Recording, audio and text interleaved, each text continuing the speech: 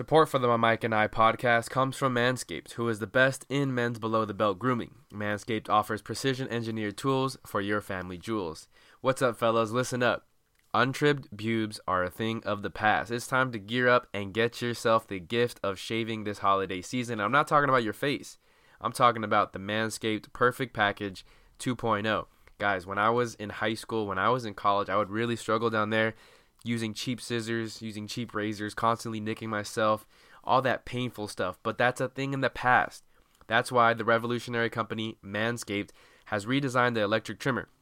Their Lawnmower 2.0 has advanced skin-safe technology, so this trimmer won't nick or snag your nuts. It's also waterproof, so you can use it in the shower too. What a steal.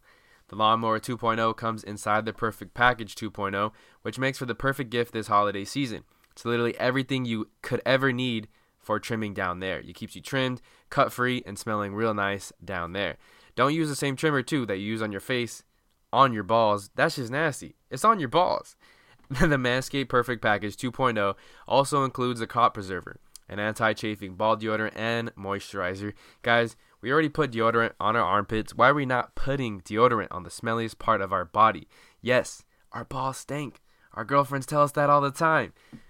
And these products smell good. Their manly scent is attractive and will help you set the mood, if you know what I mean. Wink, wink. The Perfect Package will also come with a pair of Manscaped boxer briefs that'll keep your junk feeling fresh all day. It's time to upgrade over those pair of used boxers that have been sitting in your closet for years and years. 'Tis the season to Manscaped, and so get yourself, your dad, your grandfather, your brother, and your friends the best gift of all this season, the Manscaped Perfect Package 2.0. Get 20% off and free shipping with the code BIGHEADS at manscaped.com. That's 20% off with free shipping at manscaped.com. Use the promo code BIGHEADS, that's in all caps. Clean up your nuts and make Santa proud this year.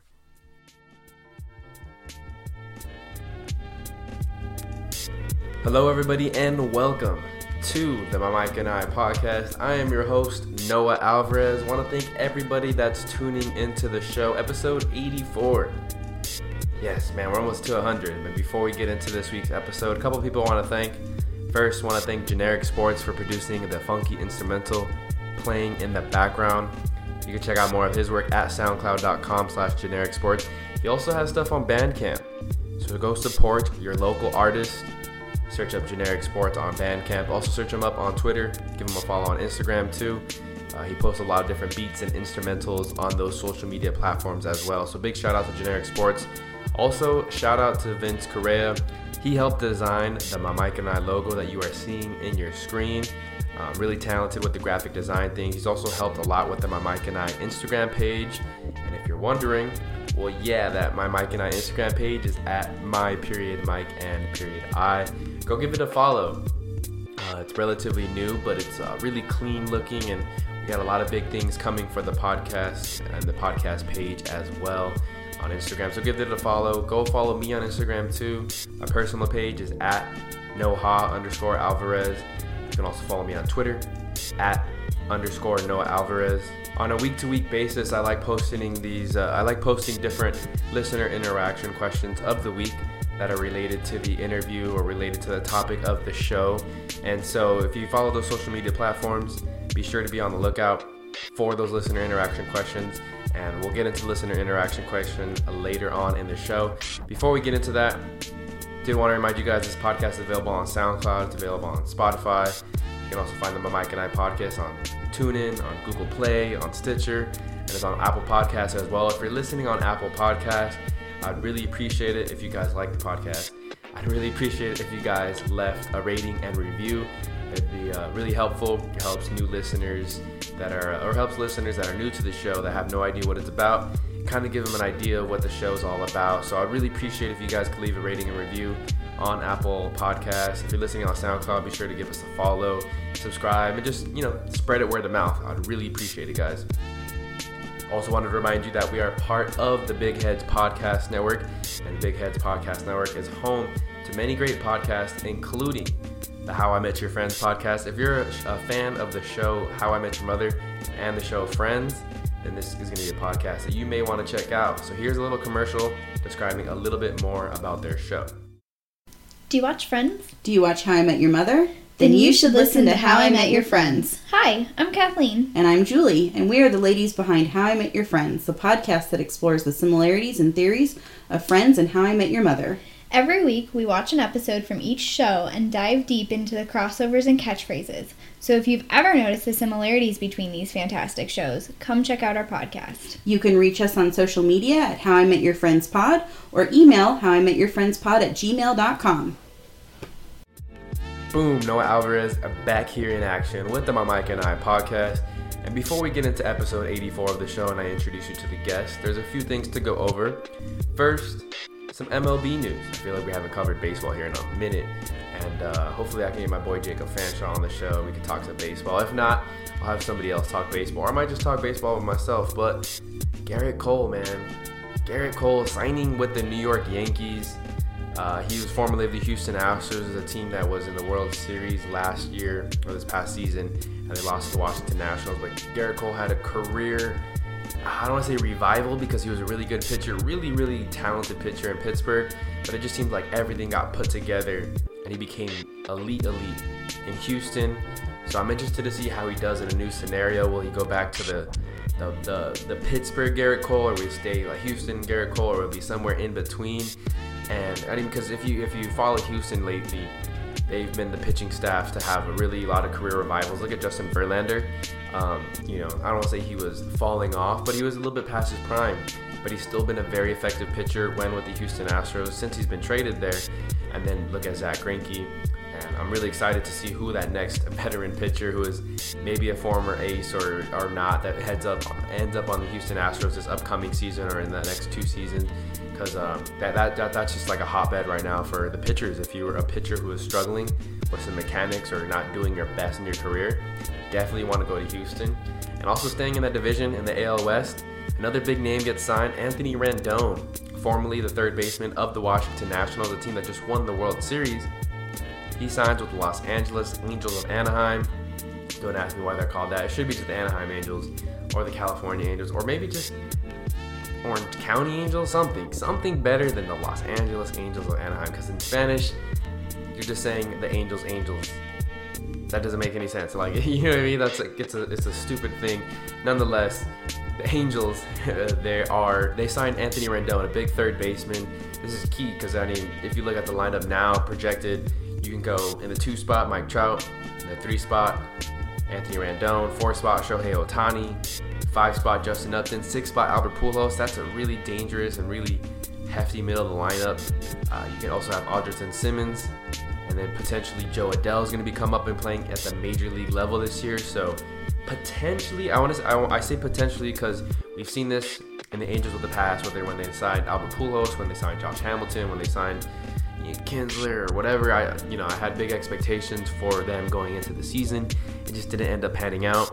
Obviously, Anthony Rendon, a little bit different, a little bit younger than some of those other players too, a little bit more surefire of a player than some of these other players that they have signed in the past. But I think big things are coming for the Los Angeles Angels of Anaheim. And they're going to be staying in Anaheim too until 2050. That was the news that broke about like 2-3 weeks ago. So it's a big thing if you're an Orange County baseball fan and you're a fan of the Angels that live in the area. I'm a fan of going to the games. I'm not a huge Angels fan, but I do love living down the street with, a 20-minute, I don't want to say 20-minute, but like a 30 to 40-minute walk from the stadium, about a 15 to 20-minute bike ride. And it's just really cool to be able to go to a baseball game. They're relatively cheap too. So if you're Orange County and you're in Orange County, got nothing to do during baseball season, baseball games are relatively cheap. You can see some good baseball being played, whether it's by the home team or the away team. Definitely go check it out. Now, as most of you know too, the next thing I want to move on to is the hip-hop community. I'm a big hip-hop fan, and in the past week we lost a huge member of the hip-hop community, Juice WRLD. As a fan of hip-hop and as a member of the hip-hop community, because I like to dip my foot in anything I can with the hip-hop community, anytime you lose a member of the hip-hop community, it's very saddening. And at the young age of 21 too, like I said, I never really listened too much to his work. I know he had big hits like All Girls Are the Same and Lucid Dreams that were really big hits, and he had a lot of very deep personal albums that he released too. Like I said, I don't want to dive too much into it because I wasn't a huge fan of him personally, but I know a lot of people that were big fans of him. Whether it's friends, whether it's students that I've worked with through the Boys and Girls Club, a lot of people respect and loved Juice WRLD's music. And so it's really sad to see him go. One of my friends was just describing him, my barber actually was describing me to his music to me as I was getting a haircut recently. And he said, it's soft and he opens up and it's very personal sometimes, very emotional. There's a lot of emotions in his song, but it's not like soft, cheesy stuff like Drake, he said. That's how he described it. It's not soft and cheesy like Drake. It's very real and something that like all the guys and fellas can bop to. And I think we need more of that kind of music. And I think we need more of those guys like the Mac Millers, like the Triple X's, just artists that aren't afraid as males to kind of open up about their feelings, because I definitely feel like it's a common trend in society, especially with the older generations, not so much the younger generations. I think the younger generations are going to be better off than we were, and people who are older than me were.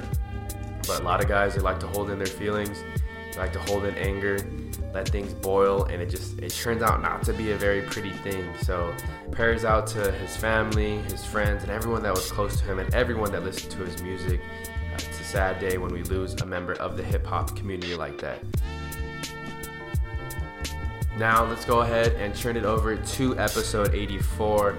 And before I introduce you to the guest, I know one more thing: the listener interaction question of the week. And this week I asked a pretty fun one that I knew I was going to get a lot of responses to.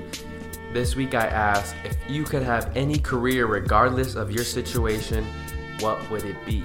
Now, I asked this on the Mike and I Instagram page. I asked this on the personal Instagram page of mine. I also asked this on my Twitter too. I plugged those earlier in the show, so be sure to go follow them if you want to be involved with the listener interaction questions of the week. This is to the personal Noha_Alvarez page. Jay Franco. He responded, concert, ASL, American Sign Language interpreter, a club owner, festival owner, or a sports team physical therapist. That's actually pretty dope. I've seen a lot of videos of the American Sign Language interpreters doing that for concerts, or doing it for the debates, or doing it for different things, and I think that's really cool. Very dope, neat, and you get to be a part of something like a concert or like a debate, and you get to be a part of that while also helping translate to a different people who speak and use a different language. So that's a pretty good one. Also, club owner, that'd be really cool too. I actually have like a dream of a long-term dream of mine. I gotta find the right words for that one, of opening like a club that just plays like throwback hip-hop, R&B, that kind of stuff. Not really like none of the commercialized stuff too, a lot of like underground stuff. Obviously I'm not like in any rush to open that kind of thing, but that's something like a long-term goal of mine. Next response was by Jazzy Jeff. She responded, entrepreneur.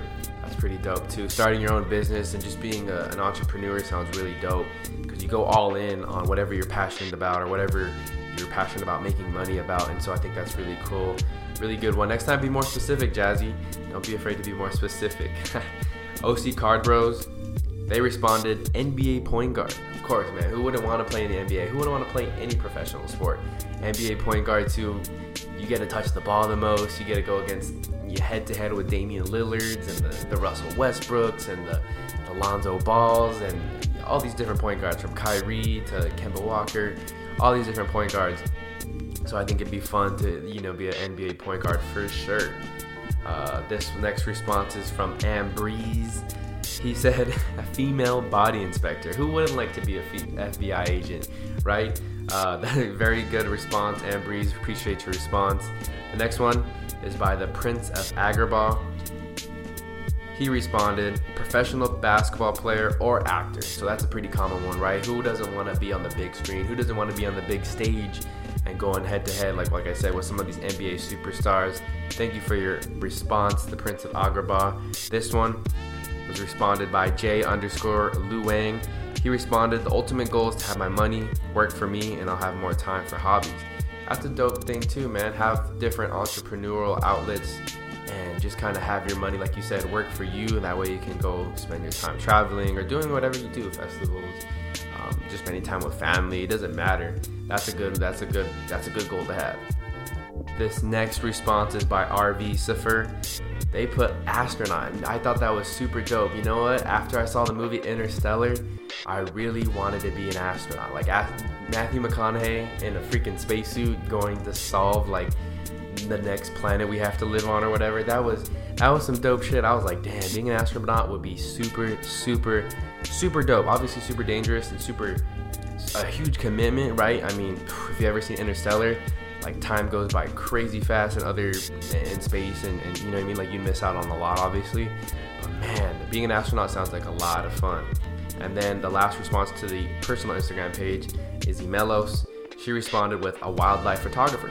That's a really fun one too. Imagine just like being posted up in a camo gear in like the tall grass of Africa in the Sahara or in the savannah and just like taking pictures of lions and tigers and not tigers because obviously tigers don't live in the savannah. I mean like lions and antelope and gazelle, cheetahs and elephants. Dude, that'd be dope. That would be a really cool goal of mine. Or even like going somewhere like the Nile River, taking pictures and like videos of the crocodiles and stuff like that, or the hippos, and putting your stuff on like Discovery Channel, Animal Planet. That sounds like a dope ass job, dope ass career too. I'd have a lot of fun doing that, no doubt. All right, this one where these three responses were to the My Mike and I Instagram page. First one by Jennifer. She responded, psychologist. I respect all the psychologists out there because not only do they have to deal with their own problem, they have to constantly listen to other people's problems too. So shout out to all the psychologists in the world because we really need you out there. Keep doing what you're doing. This next one is by Lizzie_Perez. She says she wanted to travel the world, going to music festivals and writing a blog about that. Man, that just sounds like a lot of fun too. And I think you could definitely make that happen. Obviously, you have to start from the ground up and sometimes put your own money into it. But I think that's very doable with how big blogs are nowadays and how accessible the internet is to everyone and how big festivals are. I was talking about with my friend the other day. I didn't think festivals, I don't even remember hearing about festivals when I was in high school and in middle school. Like I really don't remember hearing about Coachella and Stagecoach and all these things around. I think they were around. I know some of them were for sure, but festivals seem like a huge thing, especially with social media, Instagram, Twitter. Man, these things have gotten really popular. So I could see definitely something like that is being very capable of and you being able to make a profit on it. So that'd be super dope. That'd be a super dope career to pursue. And then this last one is by Shawnee Macias. She responded, producing music, managing artists, or performing. You know, I've always been a big fan of hip hop and I always wanted to be a rapper. And then I realized I couldn't rap. And then I always wanted to be a producer. And I watched my friend Generic Sports produce beats and I can't replicate it. I never put the time and effort to do the same thing. So I have a lot of respect for the producers. I have a lot of respect for the performers. And even being a managing artist, man, I have a lot of respect for them too, because I'm sure they have to deal with a lot and have a lot on their plate as well. It'd be cool to be in the entertainment industry like that. I fuck with that. And then this was the lone response to the personal Twitter account @_Noah Alvarez. Be sure to give me a follow. Mr. C.W. Bullock, he responded, if it were up to me, I'd be a guidance counselor. With my background of being homeless as well as a ward of the court, I want to make a difference in kids' lives. Really heartwarming response. Thank you, Chris Bullock, for that one. Thanks to everybody who responded to the listener interaction question of the week. Now, how it's related to this week's show? Well, episode 84, I have a very special guest. His name is Manny Jimenez Sr. He works in Hollywood. He's a screenwriter. He's done a lot of other stuff too. He's worked on movies like Training Day, like Gridiron Gang, two of my favorite movies for sure. Gridiron Gang, one of my favorite sports movies. Training Day is one of my favorite movies in general. One of the best acting performances by Denzel Washington for sure. And he's worked on all kinds of movies and all kinds of TV shows. And I don't want to spoil too much of his story for you, but he really came from, I know Drake made that popular statement, started from the bottom, now we're here. And Manny Jimenez Sr. really started from the bottom, growing up in the streets of LA. He talks about how he was involved in gang life and basically was able to turn his life around. And now he works in Hollywood. He's worked on, like I said, big time movies, big time TV shows. And he's doing his own thing now as a screenwriter / producing, trying to do as much as he can in the Hollywood industry. So without further ado, hope you enjoy the conversation between Manny Jimenez Sr. and myself.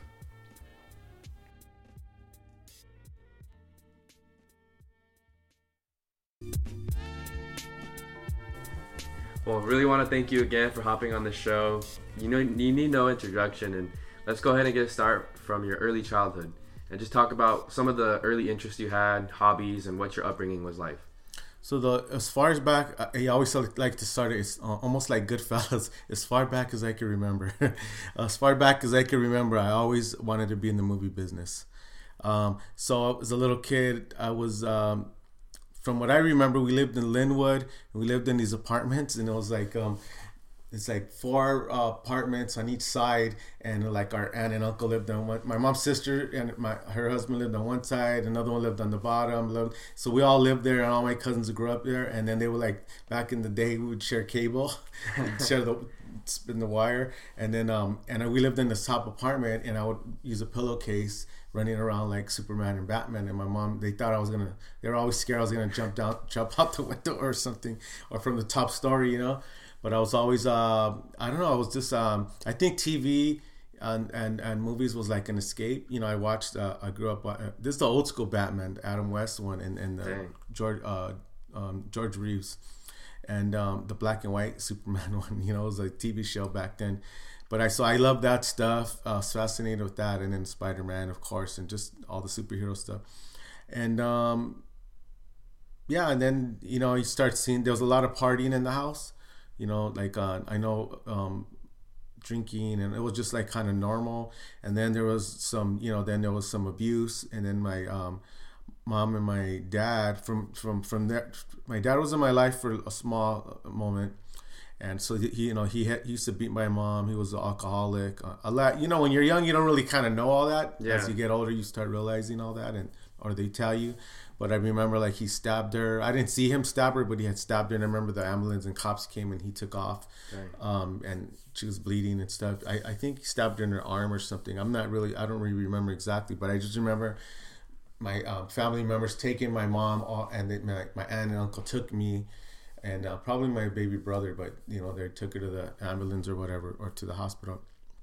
But I know there was like a lot of abuse, and then my mom would take him back and all that, and then eventually she left him and got with my stepdad, and I was still young, and remember being really young with that, and I just like hated him. Put it this way, I was still like in like elementary school. I was still really young. And I remember the day they got married, I didn't want to go to the wedding. Dang. They had like a little small thing I remember staying at my grandma's house. I remember, it's weird. I remember I'll still drive around over there sometimes and just cry and reminisce, wow. Like good times and bad times. But I remember where I was sitting, and remember crying, where I was crying. And remember I was like banging my head, the day they got married. Wow. And I think, again, reflecting back, is because I was like, okay, I knew now my dad's never coming back, my real dad, right? Mm-hmm. And then like kind of the anger became, right?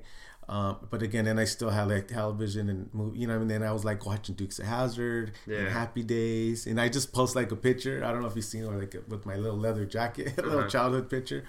And I said, like, hey, Fonzie Days, with the little thumbs up. But, so I loved Happy Days, Laverne and Shirley, except back to, it was Dukes of Hazzard. Then I got into the movies, was Grease. So I still love Grease to this day. Certain movies, they're just like, man, like, I guess timeless, watching, they're timeless. Not only they're timeless, but they're also like nostalgic, you know what I mean? They bring down, it almost takes me to like an innocent time, you know what I mean? So they were my escape back then, and they're still my escape. It's like an escape to my childhood. I go like kind of like a time warp, is that right? Yeah. Right? Something like that. Where I could go in to be this kid again. So like then Back to the Future, The Outsiders, all that stuff. But so then I was into like, we used to ride mini bikes. So it was a lot of like, and you don't know you're like, you don't know you're broke. you're getting food stamps and all, like, you just like, oh, let's just eat a bologna sandwich. It's all good. You know what I mean?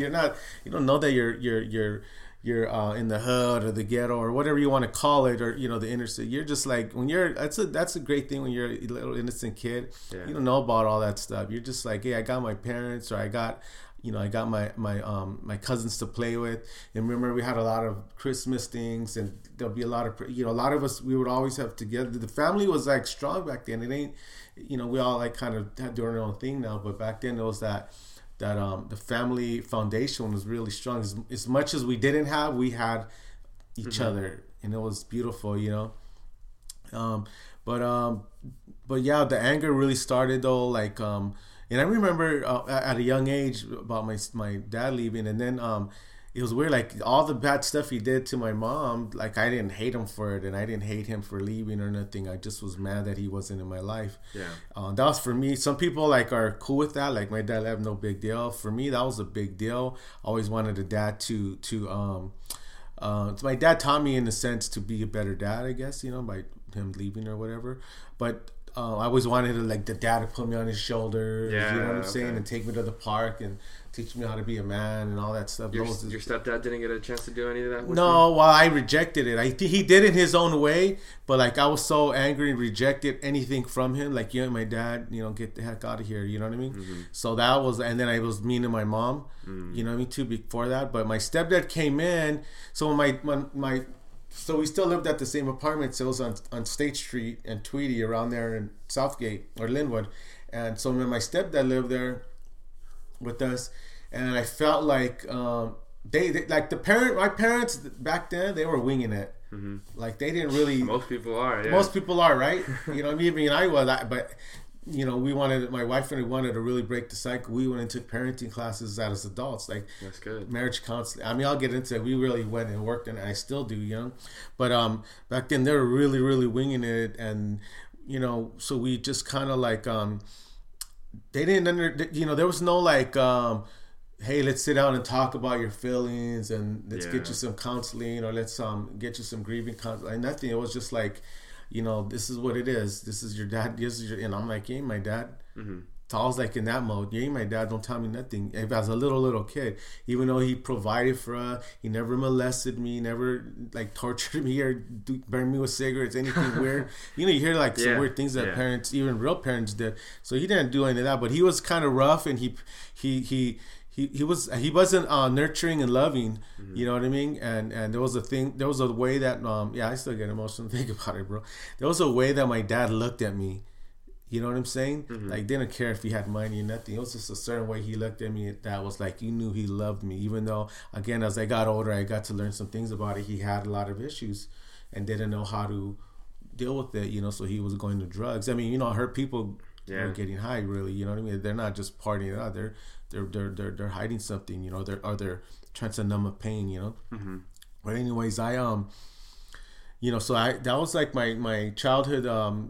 You know, I just started getting more angry and felt like my stepdad was more bullying me than teaching me how to be a man. Even though everything I learned from him now, it's like, it's great, you know, it's great. I love him for it, and it sucks because he's gone now. You know what I mean? We made peace and everything, and I'll talk about that. But you know, I was very just angry. And then I had like and I think it was too, like I had these cousins that we were close with. Like half of our cousins that like their dads are gone or whatever, and then the other half, you know, had their dads and their real dads. And again, it wasn't a perfect family, but their real dads were there. Mm-hmm. And we were envious. You know what I mean? We were like, man, like, you don't know how lucky you are. Even though their dads weren't perfect, you know, mm-hmm. It's like, you have your dad, you know? Yeah. So they never knew how much, I shared my feelings with my cousins, you know, but I had an Uncle Roy Garcia. He was like a father figure to me, but he still wasn't my dad. And he was always nurturing and gave me that. He would be the guy growing up that mm-hmm. gave me the closest look that I could have of love mm-hmm. from a man, right? Mm-hmm. A father figure like than my dad. And then there was times as I got like, well, he's still not my dad. He has his own kids, you know what I mean? Yeah. But he still really, really nurtured me in a loving way, you know? That's good. Yeah. I know my father, he didn't have a father growing up. And so I know he did the best that I could now that I'm older and more mature. But I held a lot of anger in too, just the way he treated me. And, you know, he was pretty abusive too in the household and everything. And I always looked to whether it was my grandfather or I had really good godparents too that I had as male role models. And so I find that very relatable, but just that anger, you know, it's funny how as like kids, you can become so narrow-minded sometimes, and you get angry and you get caught in like your one direction of thinking, and you're not open to these other things. And I just remember being so angry at him for just like how he treated us. But like when you look at the bigger perspective now that I'm 25 and I can look at how he was raised, he didn't have a father. He had a really bad stepfather. So it's just, you know, he did the best he could. You gained empathy for him, right? Yeah. Mm-hmm. Yeah. and he battles his addiction and everything too. But he did the best he could, and that's all you can. And your dad's still in your life now? Yeah, he's still in my life. He's still present. He's still home. He's just mentally he's not there sometimes. He's physically there. He's a little checked out sometimes. Yeah. But no, just so go ahead and start talking about too.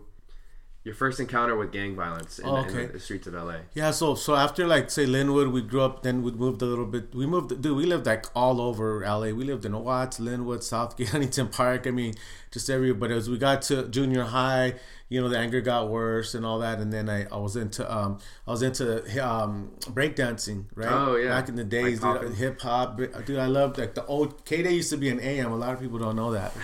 K-Day was old school, man. I was just all the scratching and mixing, old school stuff. Like I respect all the new artists today, but dude, I bump nothing but 80s and 90s. Who's your favorite artist back then? Back then, oh man, I just loved. I mean, of course, I loved KRS-One. You know what I mean? Planet Rock, African Bambaataa. You know what I mean? Like all that stuff. NWA, Cypress Hill, as we got into the 90s. But I think just all the old school hip hop. Real quick, did you ever get a chance to watch The Get Down on Netflix? No, I haven't. Yeah. That's like a cool. It's a fictionary story, but it has a lot about Grandmaster Flash. Grandmaster Flash. And it talks about the whole like culture of how hip hop started from disco.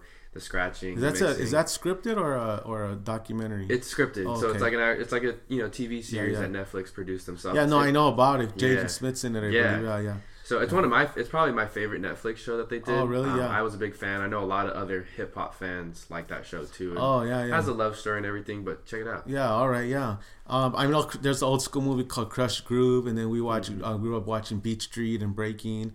So all those songs, and then we used to take the bus we used to sneak on dude, again, my parents, like, I would never let my kid leave. We used to sneak, dude, we were still like in elementary and going into like junior high, sneaking on the back of the bus over there in Huntington Park and sneaking in the movie theater then watching 2 movies and sneaking like all day, just little kids. I don't know what I would never would never let my kids do. But so as I started getting older there, my parents didn't want us to be around the gang stuff over there, and they moved us to another city, and then that area, they had just so happened to move in an area that was a straight like a Vadio gang neighborhood. It was actually even like 2 ways in and out. Dang. It was one of those, right?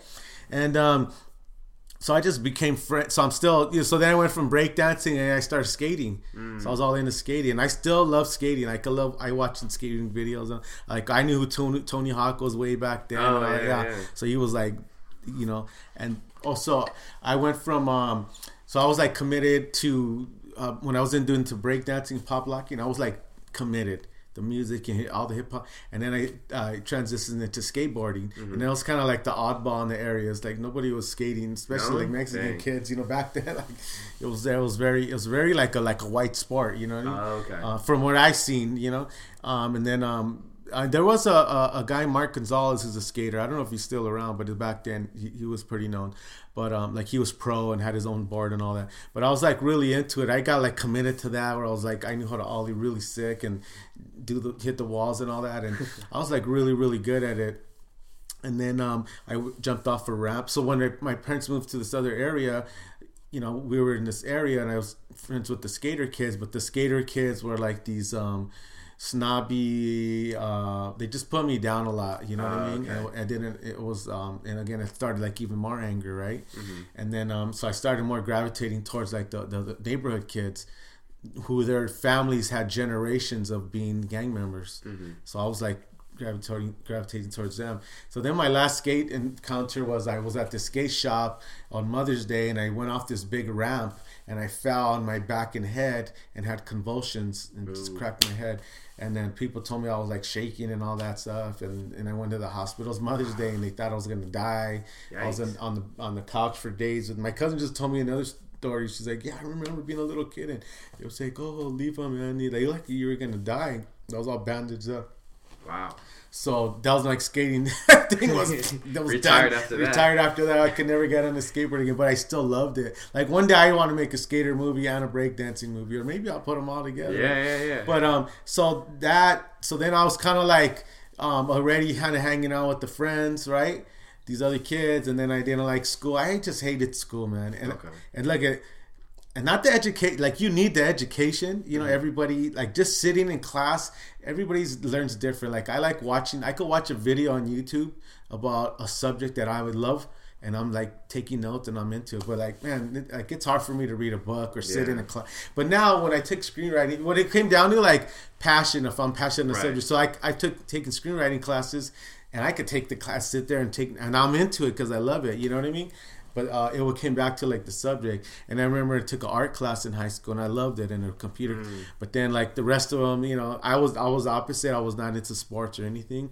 I respect athletes, and I like a good documentary about an athlete. I think that's fantastic, and a good sports movie. But my brother got more into sports, and part of it growing up was I hated my stepdad. I hated my stepdad, and I hated everything he loved, and he loved football. Okay. I don't hate football no more, but back then I just hated football, and I hated the show MASH. Because he would still love watching MASH, and I used to hate that the little opening. I was just like, but like I really, really hated him. We're at a point where like when I get older, I'm like, kill this guy, man. Like I just hated him. And I was like mad at my mom, wished her dead. I had a lot of anger, man. So when in school, I was just like, I didn't like school, started ditching and all that. By 9th grade, I got kicked out and went to continuation school. And then and then I really started hanging out with some thug homies, right? Little youngsters. But again, we're like, we're connecting because we're all like kind of angry, you know what I'm saying? We're all like, you know, and it really was like pain inside, right? And then we just, next thing you know, like we're like, you go from being like, and then in junior high I was bullied. Okay. I was bullied a lot, man. And so you just asked anger, huh? Yeah, I was just angry, and I remember like, man, this big dude, man, he used to bully me a lot and like shove me in the hallway, all that stuff. And I'm like, and he's like, oh, we'll meet after school. I'm like, yeah, let's go meet after school. And I got my butt kicked, but I always, you know, I stood up to all these dudes, man. You know what I'm saying? Yeah. And that was like a thing where I just like, I even to this day, like if people like talk to me a certain way or try to belittle me or talk down, I don't like it. I'm like, hey, whoa. Like to me, everybody should be, I always say this, everybody should be treated with the fullest respect. Treat every human being like an A-list celebrity, you know? But anyways, the anger got in there, and next thing you know, I start like hanging out with these guys, and next thing you know, we're riding in a stolen car, and like next thing you know, there's parties, and then you have access to girls, and you're a young little kid that went from being bullied, and now you have access to all this stuff you really never had access to, or like girls wouldn't really look at you because you're like this little loner kid, but now like it changed. You're a part of something. Yeah, we're part of something. It made me feel good. But again, it's all like you're looking at the facade, right? The party, the girls, the homies. The next thing, hey, you just get in the hood. You're already here. You're already hanging out. All right, let's get in the hood, right? And then that went from, you know, the funness, the parties and all that, and then you're at a house that always got shot up, right?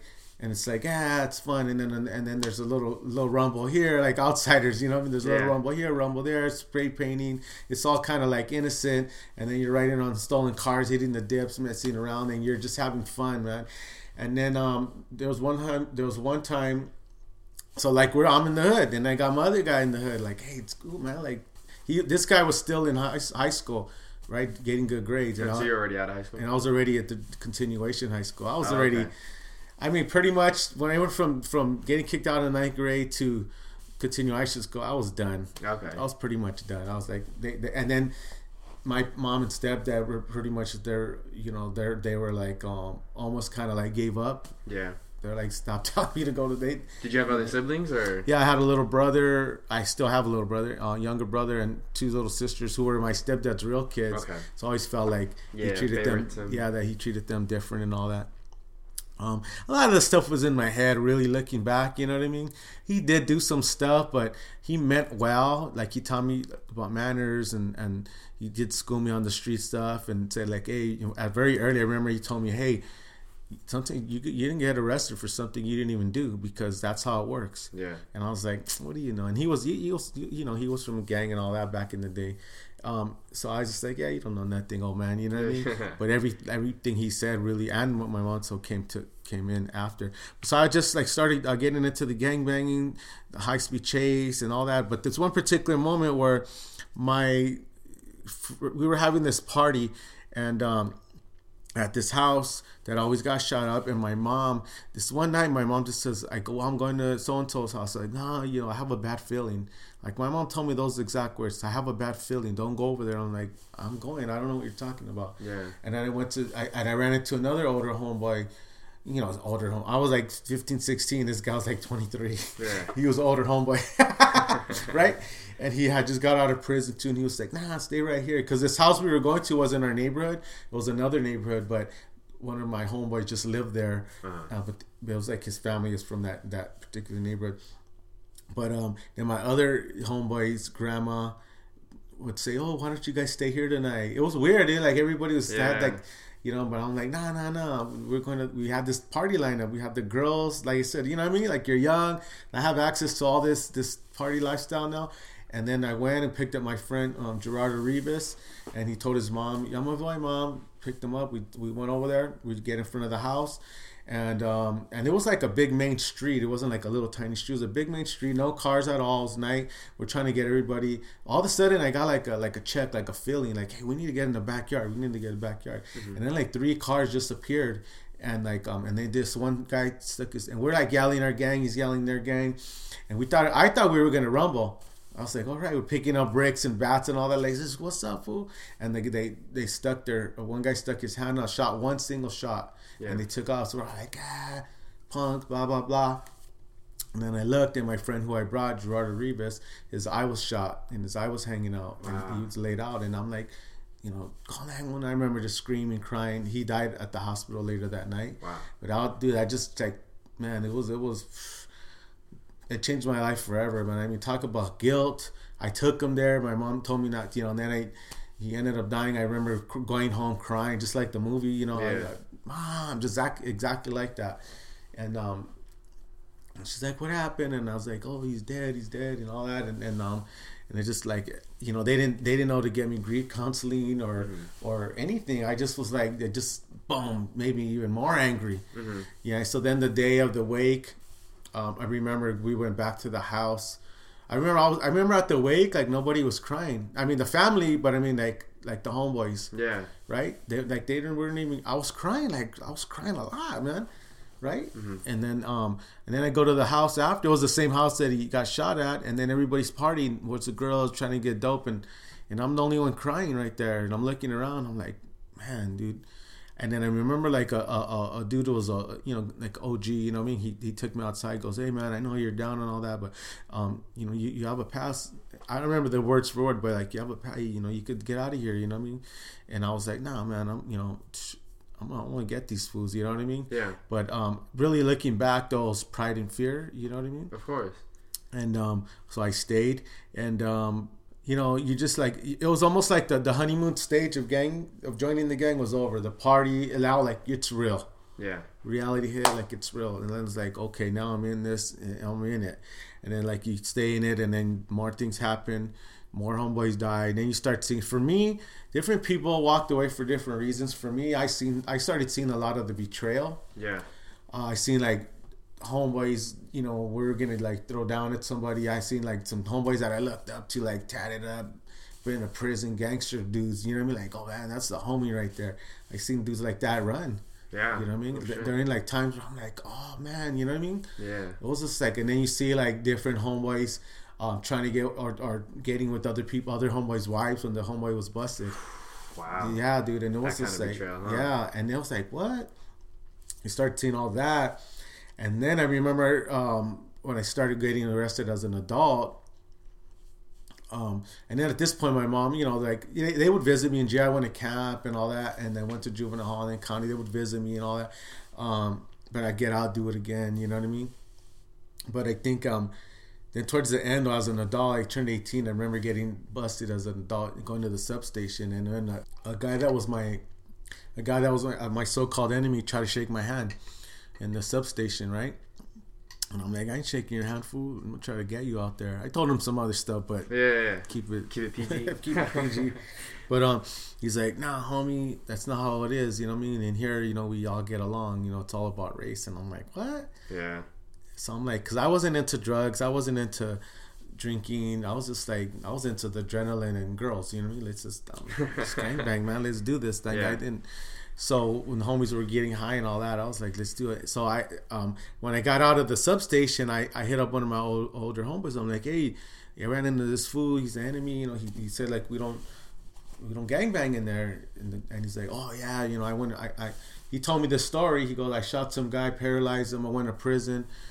And that neighborhood, he ended up doing time with the guys of that neighborhood that he shot, and that's how it is. And I'm like, well, what's the point of gangbanging then? Yeah, it's like it doesn't make any sense. Right. Why you're over here, you're trying to get your enemy, and then you're gonna go do prison time with them and your friends. Yeah, I'm like, oh, that doesn't make sense. And I would see homeboys start getting high with enemies and bringing them in. Oh, and I'm like, it was weird, dude. I'm like, I go, and after it's from the same guys that sat you down. Are like, we don't get along with these fools. We don't get along with these fools. And now you're slamming dope with them. Now it's okay. Yeah. Right? Yeah, Doesn't make any sense. Like you know what I mean? Like anybody that's don't even know about gangs will know that doesn't make sense. But a lot of youngsters don't know that. Yeah. You're in juvenile hall. If you're in junior high and high school, or you're out there gangbanging, you think it's on. Mm-hmm. Like now you are gonna like I ended up meeting dudes from different neighborhoods, even enemy neighborhoods, that we're close friends to this day. Wow. Okay. And what happened was as I was going through it, I got arrested. Two major cases I got arrested for that I didn't do, and one of them was like in 1992, and I didn't do it. I was reading all my transcripts. I was reading my case. I wasn't like, you know, this is my life here, right? Mm-hmm. And my crimey, you know, we both didn't do it. And he was just like, oh, he took a deal. He took a deal 4 years. It went from like 15 years to 4 years. He took it down, and then they came back and said, all right, here's your 4 years. And I said, I'm not taking the deal. Let's go. I'm ready to fight it. And so the people, the public defender came back and told my friend, all right, you sign this for your 4 years. And he tells me in the same moment, all right, yours dismissed. And my guy was like, oh, you know. And so that case got dismissed. But when I was in there, I had got arrested on Christmas Eve, and my first my ex-wife was 4 months pregnant with my daughter. On Christmas Eve, I was picking her up, all cocky. You know, I had drugs and guns on me and all that, but all stashed. Cops were coming by. I'm like, screw them, you know what I mean? I'm at Taco Bell, littering. I was just all jacked up back there. And then the cop pulled up on me and started like frisking us and all. They had a flyer of me and they arrested me. So then I'm in there for 4 months fighting this case, which got dismissed. But when I'm in there, I'm going to Norwalk Court. I ran into a OG, right? Mm-hmm. He was actually the older brother of the dude that offered me the pass. That just clicked in me. I didn't think about that till now. Yeah. So he was like an OG that we heard about, like a legend, lifer. But he was coming back from prison fighting pro bono, or what do you call that? I think when you're representing yourself, fighting your own case. Mm-hmm. And I ran into him. I'm like, oh, damn, the OG. Like, yeah, I heard all about you, right? And I told him, like, hey, man, you know, like, I'm in county jail, crossing people out like juvenile. He's like, nah, like, and I'm like, people are telling me not to do that. I'm gonna get checked, this and that. And he goes, look, this is how it is, youngster. He goes, as you get older, he goes, you're gonna hate your own homeboys, even if they have the same tattoos or whatever. He goes, and you're gonna be closer. You're gonna be best friends with dudes who are different barrios, even your enemies. Really? And I was like, that'll never happen. Everything he said happened. Mm-hmm. Like, I don't hate dudes from our neighborhood. We don't click anymore. Mm-hmm. All we had in common was doing crime and partying with girls. They're all, like I said, I'm not into drinking beer and watching football. They are. To each their own. We don't have nothing in common. Some kept going and got busted. Some got the death penalty. And some made it out. You know what I mean? But, there's some people, all the dudes that I work with now, not all of them are ex-rivals, but we're all about like family. You guys trying to make this art and be a new, teach the new generation. Yeah. But so that was kind of like the ending of my, you know, and then I kept going, see more betrayal, and then at the end it was like 1997, I get busted again for something I didn't do, dude. And I was like, dang, man. And you know, I grew up Catholic, and I was one of those guys that, like, you know, if I'm in a high-speed chase running from the cops, I remember one particular time, there was many, but one particular time I was hiding in a chicken coop, right? And I was like praying, oh God, you know, help me get out of this. I'll change my life. And the next day I was doing it again, like, yo, I got away. I was in a chicken coop all night. Or I was in Downey one time in a puddle, flat on my face, my whole body flat on the roof, and a puddle of water all night till the sun came up and kids were walking to school. Really? Hiding from the cops, man. And they couldn't get a helicopter. I could hear them walking around. and I got away. But I was praying, right? I was like, oh, God, I'll get out of this. The next day, I was like, well, so, you know, it was cocky, right? So this last time was 97, and I'm like, now I have, like, my ex-wife has 2 daughters. My girlfriend at the time was my wife, Manny's mom. Manny was 4 months in my wife's belly. Yeah. My mom and grandma were alive, and my brother. I'm fighting this case, and I'm like, damn, I'm going to prison for, you know, you don't rap. That's the rule. You don't rap. Mm-hmm. So I'm in there, all right, I'm gonna do this. Next thing you know, like they bring out, and it was like a movie, man. Next thing you know, they bring out the witness. He was like a gang member turned witness, and and my lawyer mentor who had been mentoring me on the side saying like, I believe in you, you're gonna do something great. And I'm like, man, she would tell me this throughout the years, and I'm like, nah, I'm a gang member. I'm gonna be in America's Most Wanted. Yeah. I ain't trying to hear all that. And she was a white lady from Orange County, right? Oh, shit. And so, because we would do like, they would bring me out to do like community service? stuff, like, not community service. I met them doing some nonprofit work, like on Christmas toy giveaways and stuff. Okay. And then she would just always tell me, you know, like, oh, you like I worked with, she's a criminal lawyer, but she also did community work. Oh, I know I meet a lot of people, and some of them are career criminals. That's what they're gonna do. Like you're now, like you could do something bigger. I really didn't believe her. I was like, what? But so she starts. So I say, hey, lawyer, when I'm fighting this case, remember you said you believe in me, right? I need a lawyer. So she came in. She goes to the DA and her. They go in the office, and she comes out where they're gonna show them the little 6-pack photos, like in Law and Order. The witness pointed me out in the photo lineup, so she comes out and tells me and my family, okay, it's gonna take a miracle. He pointed you up in the photo, and I'm like, man. So I'm like, so I start praying, but this time I meant it. You know what I'm saying? Like it was a different kind of prayer. Like I seen so much, and I already 2 years prior to that already wanted out, but didn't know how to go about it. I just thought, like, you know, think of the movies, right? Blood in, blood out, and blah blah blah. Like they're gonna think you're a punk or you're a coward. You start going through head trips. So at this point, I'm like, man, God, just get me out of this thing. Like, you know what I mean? Like all these things that happened to me. I got shot. I got stabbed. My friend died. More friends died. But the first one was always like, I think the hardest one, because it got to a point. Gerardo Grievous. I think because after a while, and it sucks to say this, but you kind of get numb and you can't even love your homeboy anymore because you know that he might die. Yeah. And that's kind of what happens to a lot of us. You got love for them, but you almost kind of put a wall up. You know what I mean? Because you've been hurt so much. So then next thing I'm fighting this case, you know, I'm trying to, like, I let my hair grow out. I used to have the bald and all that. I let my hair grow out. I had gained a little weight, and I'm wearing my Dockers. You know, the homie, it's like the courtroom. That's our court outfit. Some Docker shirt and some Docker pants, and you know, and the guy's on the stand, and he's pointing everybody out. He's pointing all these other dudes they got busted for us. So none of us did it. We're like, man, how'd this happen?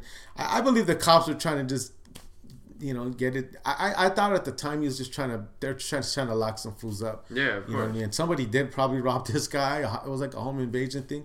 But these other dudes were all like shackled down in the county blues, ex-parolees, and I hadn't been in prison or nothing. And I had a lawyer, and I got bailed out and all this stuff. So, but he's pointing everybody out, the guy.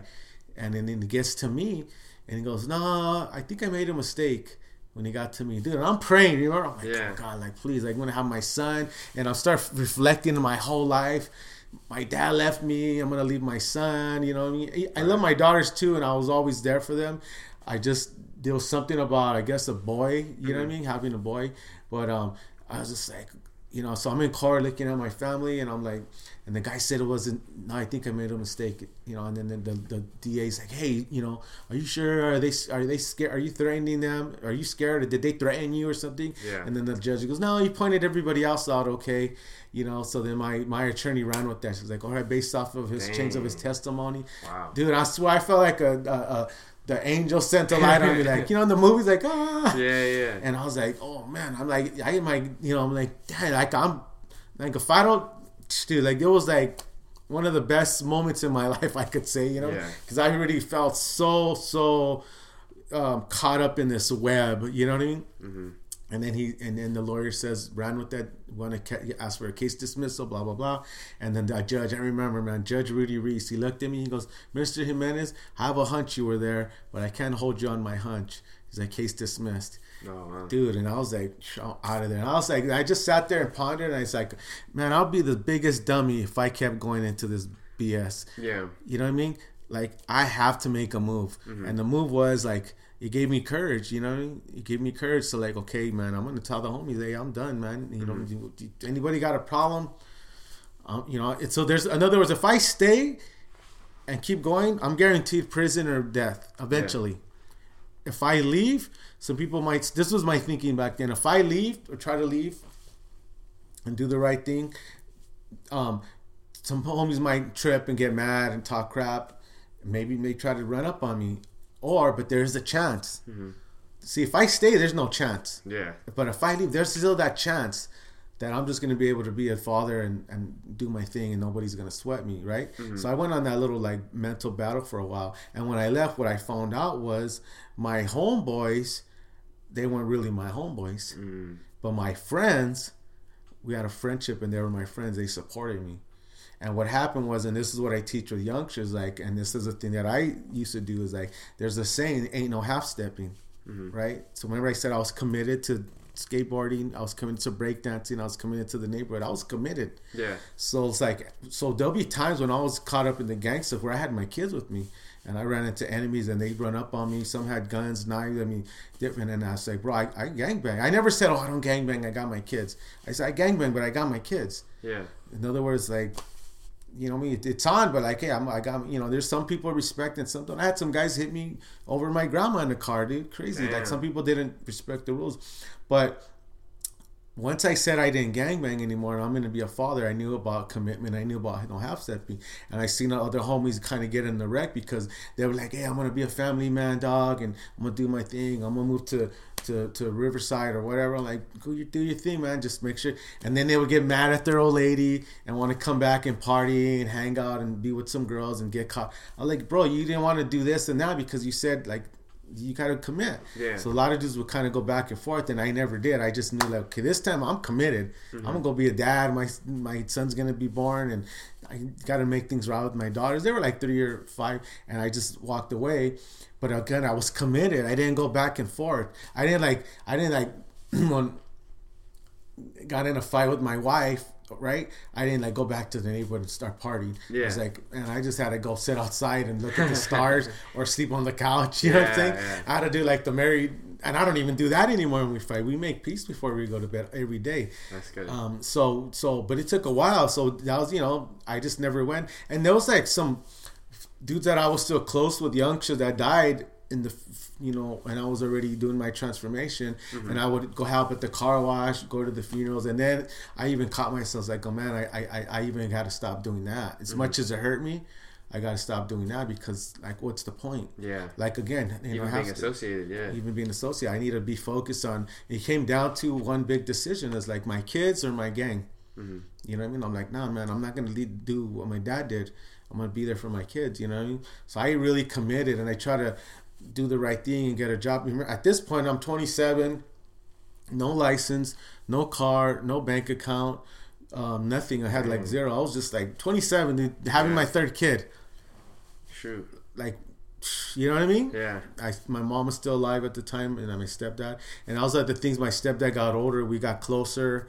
You know what I mean? And I started having kids. I started seeing, and then getting arrested for things I didn't do. I'm like, man, you told me that. Yeah, that's right. You know what I'm saying? So then you kind of realize, like, damn, he was looking out for me the whole time. You know what I mean? Kind of like a Guardian of the Galaxy Part 2. Oh, you saw that? You know what I mean? Like, it's sometimes it's in front of you the whole time. Yeah. Might not be the way you wanted it, but like, man, so I really, man, I love my stepdad. You know what I mean? That's my dad. You know what I mean? They're both my dad, and they both helped me in their own way. You know what I mean? But so that's what I did. I committed. I was trying to get jobs, and then nobody would hire me. You know what I mean? And I was like, what am I gonna do? Should I go to the military? Like, nah, I don't like waking up early. Right? Should I go back to school? Like, nah, I hate school. You know what I'm saying? So I was like, I really didn't know what I was gonna do. But I was like, so nobody would hire me. Finally, Toys R Us. My girl we both went to Toys R Us. They hired her before me, and I was like, what? I can't even get a job at Toys R Us. A few weeks later, they hired me.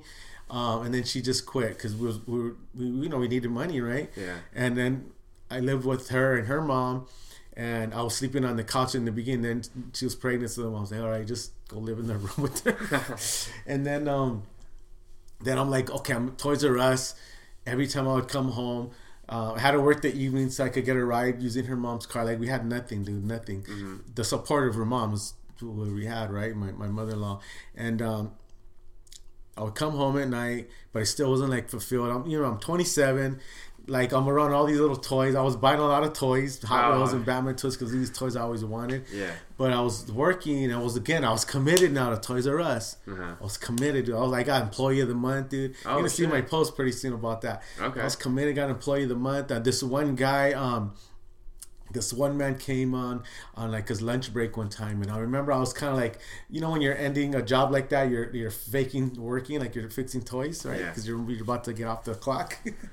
So this man comes in, he's like, oh, I need this toy, and I'm in a hurry. He was polite and everything, but I remember just being aggravated. I was like, oh man, I'm almost about to get off. Mm-hmm. And I knew where all the, Batman aisle 2B, Barbies and C1 or whatever. I knew all the aisles. So when he asked for whatever toy it was, I'm like, oh, I know where it's at. Let's go. Took him right there, got him in and out. I'm like, cool. See you later. The next day, they called me to the office. And when they called me to the office, like, everybody's like, ooh, you're in trouble, right? Oh, yeah. It's a bad thing. Or it could be a bad thing. Yeah. So I thought it was a bad thing. And I thought because the way I was feeling aggravated that I maybe rubbed their guy the wrong way. Mm-hmm. And so I go to the office and they're like, hey, do you remember a guy came in yesterday on his lunch? I already knew who he was. I'm like, no, I don't remember, man. A lot of people come in. And I'm like, yeah, he came in his lunch break. You helped him. And it's like, no, I don't remember. And he's like, well, he called and he rolled out this thing. And he said that was the best service he's ever received. Dude, I was like, oh, yeah, I remember. My boss was laughing. And I was like, dude, and what that did for me, dude, that really helped me. That was like a big, big thing for me. Even though it was small, man, someone took the time to call and write out this letter, and I was like, because when you're a kid, dude, everybody tells you when you do bad. Yeah, they put you down. They tell you. No one ever tells you, like, hey, good job, or, I never had that, at least, you know what I mean? Mm-hmm. But you're always called out for the bad stuff and nothing good. And that was the first time I got called out for the good stuff, dude. Mm-hmm. You know what I mean? And then I was like, wow, that felt really good, man. That really felt good. And then being around there, and then I'm talking to all these other people. They're like 16, and then these other managers. And I'm like, they all got like, they're going to college. They got these career goals. And I'm like 27, part-time, have 3 kids on the way, I'm not like, this is my only gig. I gotta make a move, you know what I mean? I don't want to be a manager here, you know what I mean? These dudes looked all miserable. Nothing wrong with that. It wasn't for me. I would go home and watch Jay Leno. It was the Tonight Show, right? Mm-hmm. Now it's Jimmy Fallon, but back then it was Jay Leno. And I'll watch all the celebrity interviews. And again, I love movies, you know what I mean? I loved Reservoir Dogs. I loved Godfather, Goodfellas, as I got older into the gangster movies, you know what I mean? Mm-hmm. But I remember watching 3 interviews that really spoke to me, whereas Robert Duvall, he was talking about how he was working at the post office and it was a great job, great benefits, but he just wasn't what he wanted to do the rest of his life. Yeah. And he really wanted to be an actor. And again, I always wanted to be in the movie business. I didn't really know actor or what that meant. I just wanted to be in the business, you know. But I think as a kid, you just think acting. You don't know anything. Yeah, that's all it is. You don't think anything else, right? And then I saw Will Smith had an interview on the same show, and he said that when he was a kid, his dad owned a hardware store, and they were going to build a brick wall from the ground up. And then he told his dad, "Oh, Dad, we can't build the wall." And every day they would go out there and build that brick wall. And finally the wall was done. And his dad told him, "Look, you see that, son? You never say can't." And those things were just like speaking to me, right? And then the Quentin Tarantino one was on there, and he was saying promoting. He was like drunk, man. He was promoting Reservoir Dogs and talking about how he didn't have a license, he'd been in jail, and how I remembered it. It's on YouTube somewhere, but how I remembered is like anybody could go to. Oh, because I had a felony, right? No license. I was short, cholo, gangbanger, Mexican. Yeah. Like, who's gonna hire me? That was my confidence was so low at this point. Yeah. I went back to it was almost like in Superman 2 when he lost his old Superman. When he lost his powers, it's like he's back with his glasses and he just got no. So that's how I was like. All right, the gangster stuff was done. That party lifestyle. My backup. I was back to just being a normal citizen, right? So I remember just feeling really low confident. I'm like, nah, Hollywood's not gonna accept me. You know what I mean? Like, you know what I mean? I could barely get a job at Toys R Us. Who wants to hire me? But he said, nobody cares if you've been to jail. In some way, something like that. I just remember I was like, oh man, I'm gonna give this a try. Mm-hmm. Screw it, I'm gonna try. Man, I was scheduled with my girl. So then I remember we had a schedule to use her mom's car again. I was like, I remember my mom loved the movies. She loved Lucille Ball, Frank Sinatra, Jack Nicholson, Terms of Endearment, all these Travolta. She just loved movies. So sometimes when we were young, I remember being in the car with her, saying, "Oh, look, a movie set," right? As a little kid, right? Or watching the Oscars and all that. So all these things started coming up. So I really got that love, I think, from my mom. So I remember, I'm like, hey, we could, move in Hollywood and downtown. They're always filming. So I told her, we'll just go. My plan was, when it was like, we went to see Titanic at the Mann's Chinese Theater. Coming out of that, there was all these traders. I'm like, oh, what are you guys filming? Oh, Rush Hour 1. And I had seen like a little promotional thing right there. I'm like, oh, snaps. All right, Jackie Chan. And like, yeah, we're filming tomorrow. But the trucks, the security guard was hanging out with the trucks overnight, the honey wagons and all. So I'm like, oh, I'll just come tomorrow and just walk up to Jackie Chan and Chris Tucker and ask them how to be in the movie business. Yeah. That was my plan. It sounds, I know, dude. I'm like, that's it. I'm going to get in the movie. Again, once the light bulb went on, dude, that's just how I am. Ain't nothing going to stop me except death. Committed and driven. Yeah, I'm committed, right? So the next day, I didn't have a license. I didn't have my mother-in-law's car because she had. So I asked my brother, hey, man, like, tomorrow I need to ride to Hollywood. They're going to be filming. I'm going to go on the set. Dude, I was so excited. And I hate waking up early, So I got up extra early that day, and then he dogged me out. And then he didn't answer. And finally I got home and I go, what? I cussed him out. What the hell? He goes, yeah, it's lame. You ain't going to get in the movie business. Because all my family started like, dude, you're a cholo. You're a gangster. You're a skater. Like, get out of here. They're putting limits on you. They're clowning me because I was like, never really stayed with anything. But I'm like, I want to do this. So we kept getting her mom's car. Pregnant. Now she's like 6 months pregnant. And the plan was like, you were just going to go to any movie set, drop me off, and go around the block until I just come back out. So that's what it was. So it was almost like she was my getaway driver, and I was on a mission, right? So we would just, we'd get off and go up to people, and no, we're not hiring, just rejected. And I was like, man, how am I, it wasn't ever like, oh, I'm going to throw in the towel. Like, okay, I was always like, okay, how am I going to do this? Okay, let me try another angle. Finally, I snuck all the way on set where I saw all the food and everything. I'm like, oh, man, I got to do this, man. Yeah. And I'm like, hey, man, I want to do that. I'll sweep. I'll do it for free. I'll do security. And they're like, no, we're not hiring. We have everybody. Just keep trying, kid, I was like, man. So I go back outside and I'm waiting for my girl to come back, right? And there's a dude, it was a white dude with the dreadlocks, and he's smoking a cigarette. I'm like, oh man, hey, I want to get in the movie business. How can you break in, bro? And he goes, oh, I'm just an extra. I'm like, that was another one. Like, oh, you know what I mean? I was like, bro, you're my hero. Like, how can I be down, right? He said, oh, just call this number, Central Casting. I'm like, cool. I got a legit number. My girl jumped in. I'm like, I got a number. It's all right. Yeah. So we didn't have cell phones or nothing. This is 97, right? So we get home. I remember calling the place. They're like, Central Casting. It was already late. Yeah. With these like, they have overnight people there. Central Casting. And I just hung up. I'm like, oh, man. I was like nervous. I was like, oh, it's real. And then I called back. I'm like, hey, I want to be an extra. Like, union or non-union? I'm like, I don't know. He's like, he goes, oh, you're non-union. Okay. So then they send you to recording, to register and all. So I'm like trying to go dressed like for court, right? I'm trying to not be a gangster anymore. I'm trying to like do this. Dude, I was on a new mission. I go over there, and next thing you know, like I book an extra job. I was called Deep Impact. Oh, okay. It was a big crowd scene, and I remember getting on set. It was at Universal Studios. All the food and everything. I started meeting people, and right there, I'm like, I'm gonna do this the rest of my life. Okay. It was like probably like 98 now. Did you get paid for that? Yeah, I got paid. It was like. It was like $40 or something for like 8 hours, and then after taxes, I think it was like $60 after taxes, like $40. But I was like that, I was on a mission, and but then after like. They kept asking me to play gangbanger. Like, oh, you gonna play gangbanger? So I'm like, oh yeah, I got all the gear, right? So I'll be on all these. There was a show on Showtime back then called Resurrection Boulevard. I worked on that. So I started seeing I know. I had a couple of homies. Like, once I got in, I'm like, hey, they want to. I could call them. Hey, you want to work in the movie business? Well, I started meeting other homie type dudes. Mm-hmm.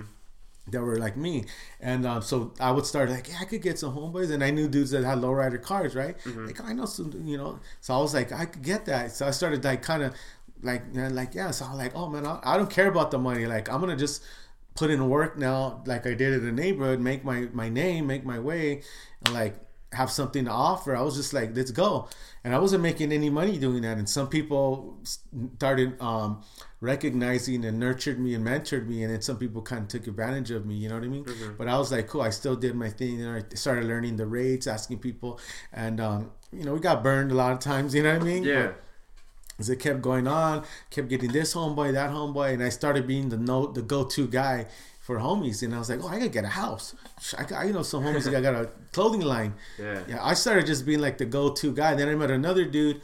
Then I met Noel G, and then my buddy Jesse, and then we started a company together, and we're like, hey man, like, you know, and then Noel, he was an actor. He started working, you know, a lot of people know him as Hector, but a lot of us started working as an actor at like Fast and the Furious and stuff. So then he got us all in, and next thing you know, I'm working with the casting people and the location and the car people, going out to real street races, getting a bunch of cars and stuff. So we started just like providing a service, and it kind of kicked off. And then I started seeing like, and I did like some little bit of acting and stunts, and I was like, I just didn't like it. I didn't like the way, it didn't feel fulfilling for me. I just was more behind the scenes guy, you know what I mean? I just didn't like it at all. But I like the, you know, so I started looking like, and then I started like kind of breaking down like, where does a movie come from? I'm like, oh, the script. The light bulb went on. I'm like, oh, I'm gonna write a script one day. Okay. Right? And also it was early. And then I bought the Sid Fields How to Write a Screenplay book. I had it in my backpack for years, never read it. Read like through it. And I told you I'm not really, I had a lot of ADD, reading, you know, but now I am. Now like I'll read a lot of scripts and stuff. But back then, I was just like finding my journey, learning about this, and providing all these different aspects of working with all these different departments, because they're all broken up in department heads. There's the makeup department, the wardrobe department. Okay, so all the productions are broke up in the department, and then the person that overlooks everything is the producer, and then the director and writer. So I knew, you know, I was like, okay, and I said, I'm gonna write a script one day. Oh, I'm gonna direct one day. You know, I started really building my confidence, bringing all this stuff together. Then I formed Suspect Entertainment and formed a real life, a legitimate. Talent management, and consulting, and then one of the big gigs was Training Day. They hired me on Training Day. I wanted to ask about that because that's one of my favorite movies of all time. It was really cool, man. My friend Dee Dee Waltz, she was one of the ones that really nurtured me. I remember I was helping her. We were going to all the real locations doing these open call castings, and you know, I was never like, how much you gonna pay me? I was never that. It was never about that. I was like, let's get it done. Like I was about like learning. Like this is my film school. Yeah. You know what I'm saying? So that's a good point. And I'm like there learning, and then I remember one day she took me in her office and she gave me a stack of time cards. She goes, here, fill out time cards for every time we met. I'm like, oh, snaps, cool. You know what I mean? Yeah. So like that was the pay's always just been a bonus. Yeah. You know what I mean? It wasn't like a lot, you know what I mean? I think people think you're in Hollywood, you're rich, you know. Like the ones that are rich are celebrities or actors that are on a TV series for years. Yeah, you're pretty good. But anybody else under that, you know, we're grinding still. You know what I'm saying? Because you could have a good, like I'm having a pretty good December, but the whole year wasn't so good. You know what I'm saying? Like this is how it is. You know, that's why you gotta learn how to budget your money. And but you enjoy what you do, which makes it. I love it. So I worked on a Sunday. I'm like, it's not even work for me. It's truly not even work for me. So as we're going on, also a Training Day, I'm working. They asked me to. I went from helping them doing the casting to, hey, they need a consultant with Cliff Curtis, the actor. He's from New Zealand. We need to make him authentic. I'm like, cool. Met Ken Diaz, major big time makeup artist in the business.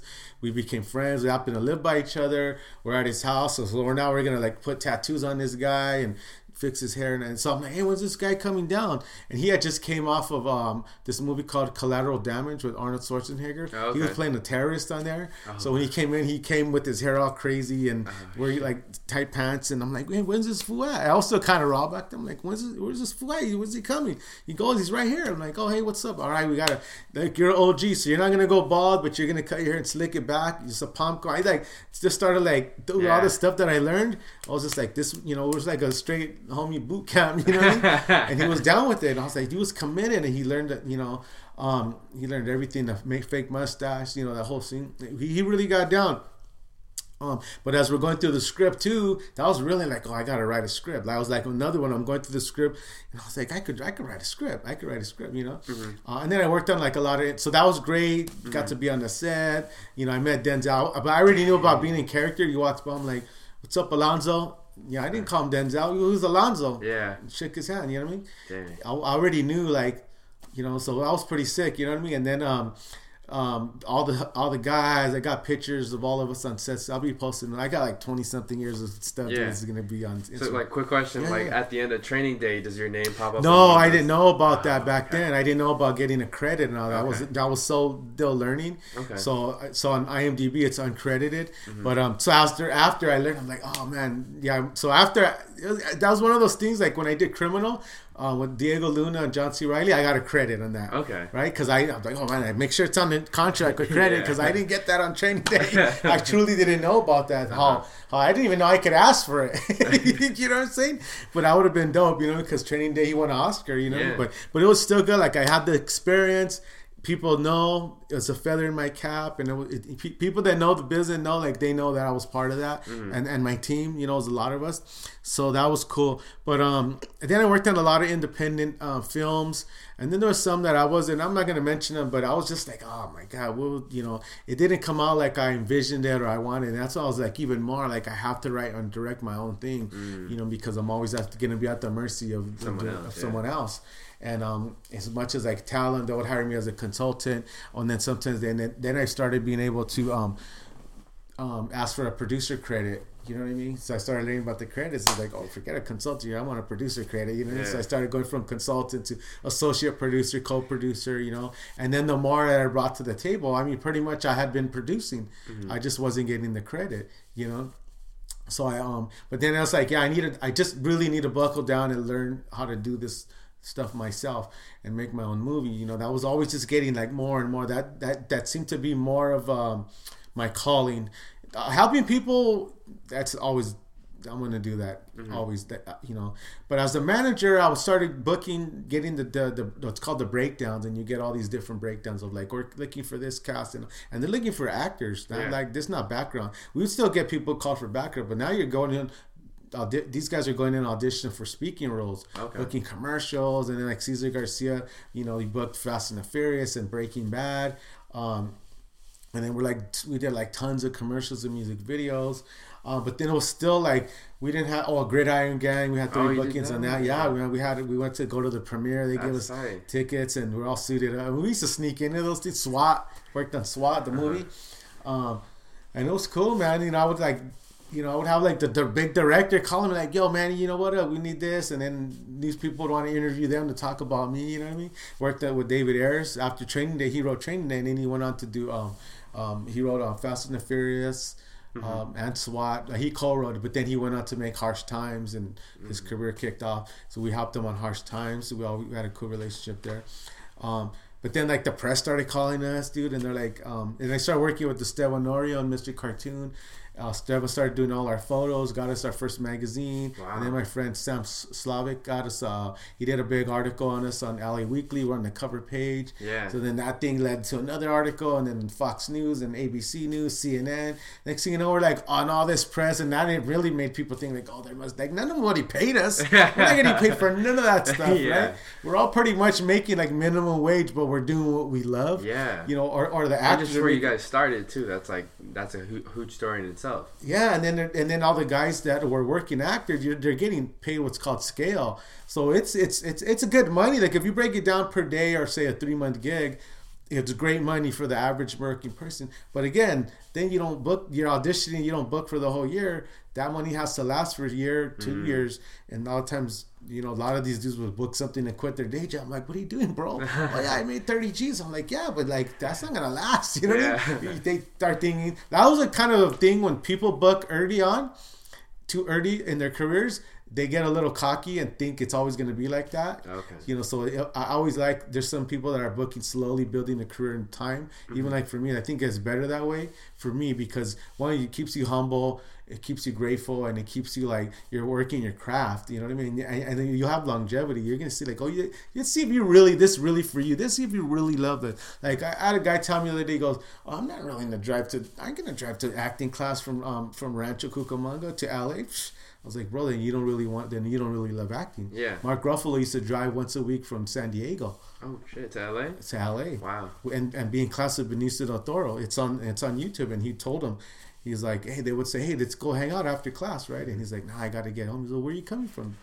San Diego. I'm like, and then What? Benicio was Yeah. telling him it's those Hollywood roundtables. I watched all that. That's cool for me. He goes, I knew you were gonna make it.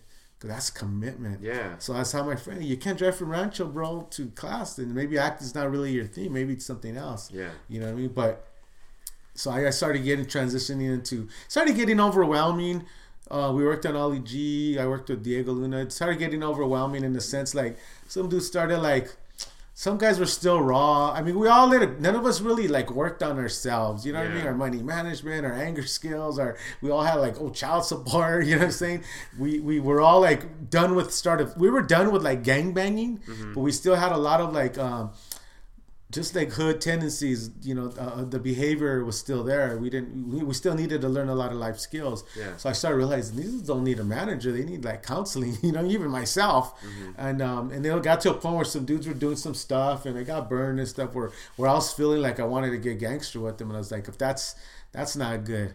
You know, so it was time to like, I need to wrap this stage of my life up and not manage anymore, and do casting and really focus on what I really need to do, which is filmmaking, right? Screenwriting and all that. But I still then I came to realize as I was doing that transition, it's like I could still mentor.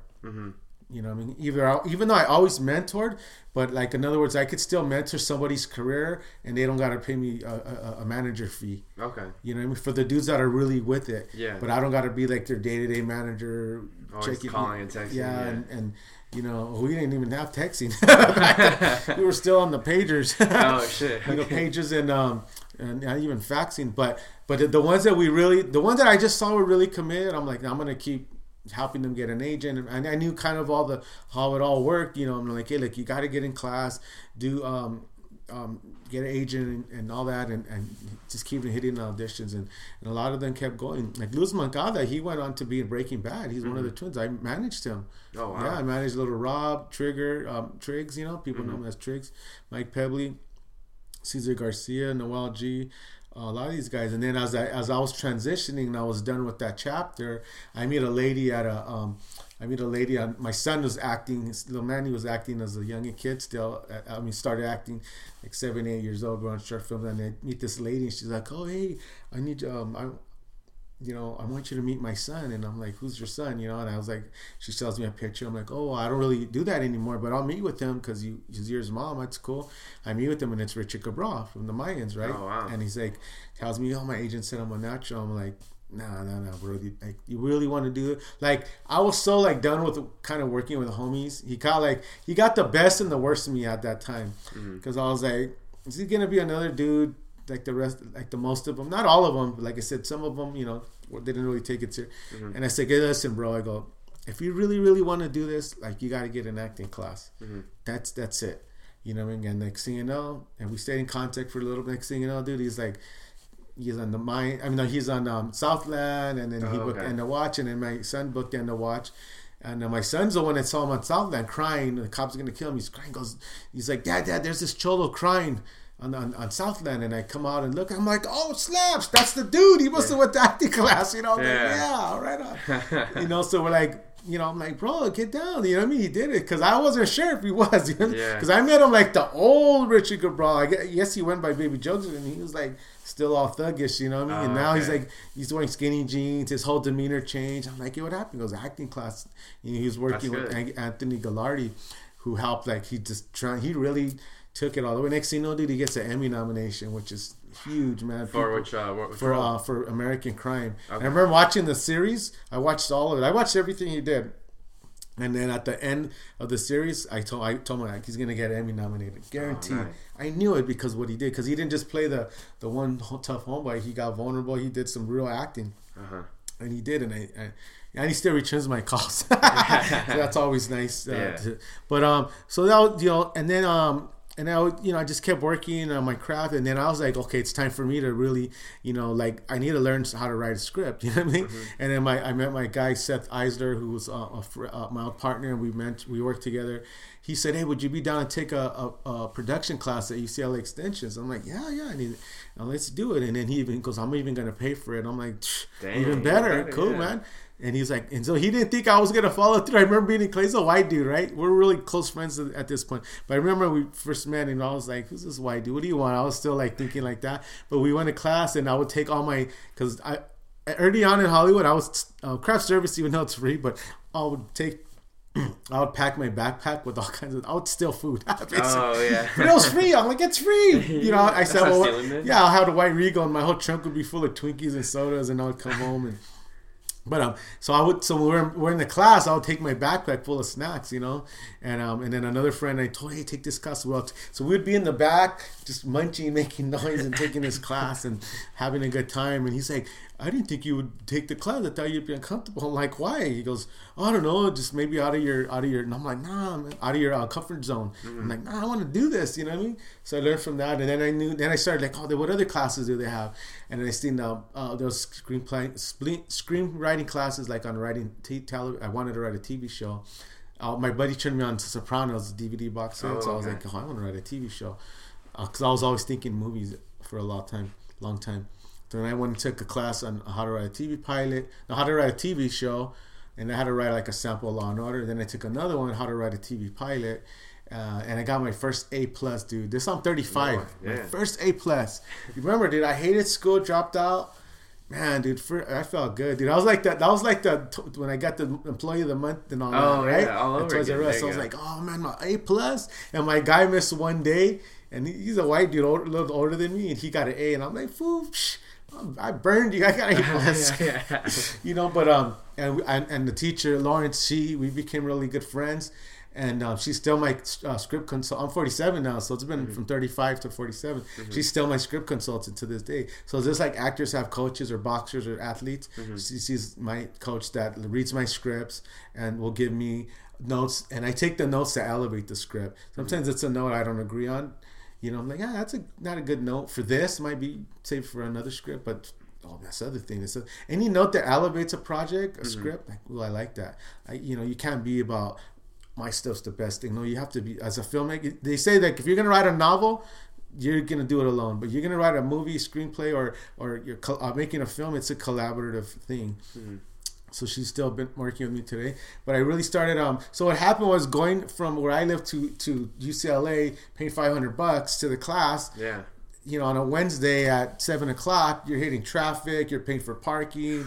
Yeah. I mean, it's a mission, right? Mm-hmm. So what happened was, and then you got homework. So help me. I had lack discipline when it came to like writing and reading and all that. Yeah. So going to class really like taught me structure, I learned a lot about screenwriting, but I really learned was about getting disciplined, right? And then after I took one more other class, James Franco had this little studio. He had some teachers that worked, but the class was under his name in North Hollywood, and that was for feature film writing. I had already written some bad screenplays, which I thought were the greatest thing in the beginning, and then I look back like, oh my god, they were like so bad. Yeah. And I was like, I can't believe I gave these to people. But I went but again, now I'm like the new Manny, you know what I mean? I'm like really. So I had already been doing all the research online, you know what I mean, and then after I took that class, the movie writing one, I met some really good people, and I'm in there, and as they're teaching, they started teaching things that I already knew forward and backward. Wow. So I'm like, okay, that's enough school for me. Mm-hmm. Like, it's all about the doing now. Okay. You know how they say you could have courses on swimming, but like go out and swim, right? Yeah, you got it. Or driving. Yeah, you can read that book over, and like, unless you're gonna drive. So I was like, okay, I got it now, and I already had a second chance. You know, and through all this stuff, I'm still like, I'm doing youth counseling. I got hired at a nonprofit. Mm-hmm. When I left the management thing, I went through this kind of limbo where like going to school, but I'm like, okay, they hired me to do nonprofit work, and I worked for Tribeca. Okay. I worked for SoCal Crossroads, and Tribeca teaches LA. It was their first, because Tribeca Film Institute is in New York. Mm-hmm. We did the first Tribeca LA in Lenox Middle School. Okay. They did a background check on me, and they knew that my crimes came up, but they knew that they said, okay, we're gonna still hire you because I don't have any sex crimes. You know what I mean? Mm-hmm. For the record, you know. So they hired me, paid me well, and they gave me. I had keys to the bungalow and out of middle school, dude. You know, I felt like, wow, parents and teachers and principals, they're trusting me right here. Yeah, it was pretty cool. And we're teaching, and then Tribeca provided computers, Macs, and cameras and everything, so we're teaching the kids all this stuff, and that was pretty cool. And then we got to go to New York. We met De Niro, you know what I mean? It was dope, man. I got introduced to him as Bob, so you know it was pretty cool, man. And a lot of people didn't know him. They're like, they knew me at the Fockers. I'm like, a Bronx Tale, yeah. My favorite. Oh, Bronx Tale, that's like my absolute. If I was stranded on an island and I could have one movie, it's a Bronx Tale, man. Okay. That has every message in there, and it's still got some gangster stuff in there. Yeah. But the message, man, is sick. Mm-hmm. Yeah, so I'm doing all that. I'm doing the screenwriting thing, and then I meet my son Manny Jr.'s best friend, Diego's older brother. We always knew he was like making like, I need another teacher artist for the second year. So I met with him, and we gelled. This guy Saul Cervantes, and he worked with us. We started doing these little PSAs and working with. I just seen how he was. He was good with the kids. I'm like, okay, cool. I like this guy, and we just gelled on a human level, right? And I'm like, hey man, I always wanted to do like this short film, you know what I mean? And I was like kind of lacking confidence, you know. He went to film school, you know what I mean? He had already shot some stuff, but he really liked it, and I'm like, all right, let's do it. So then after that Second Chance, the movie, that's when we did the short film, and I didn't put it on YouTube. We just tried to do the film festival thing for like a year, dude. Mm-hmm. So as we're trying to, we submit the short film to all the film festivals. At the same time, I finished the class at the James Franco studio, and I wrote a feature film, Second Chance, in 7 days. But remember, I sat with that story for years. Yeah, of course. So, and I had it. Now I knew screenwriting, you know, structure, and so I had a little baby outline. And I locked myself up because I already knew. I'm like, man, if I try to do this here and there, like, it ain't gonna happen. I told my wife, like, I need to do this.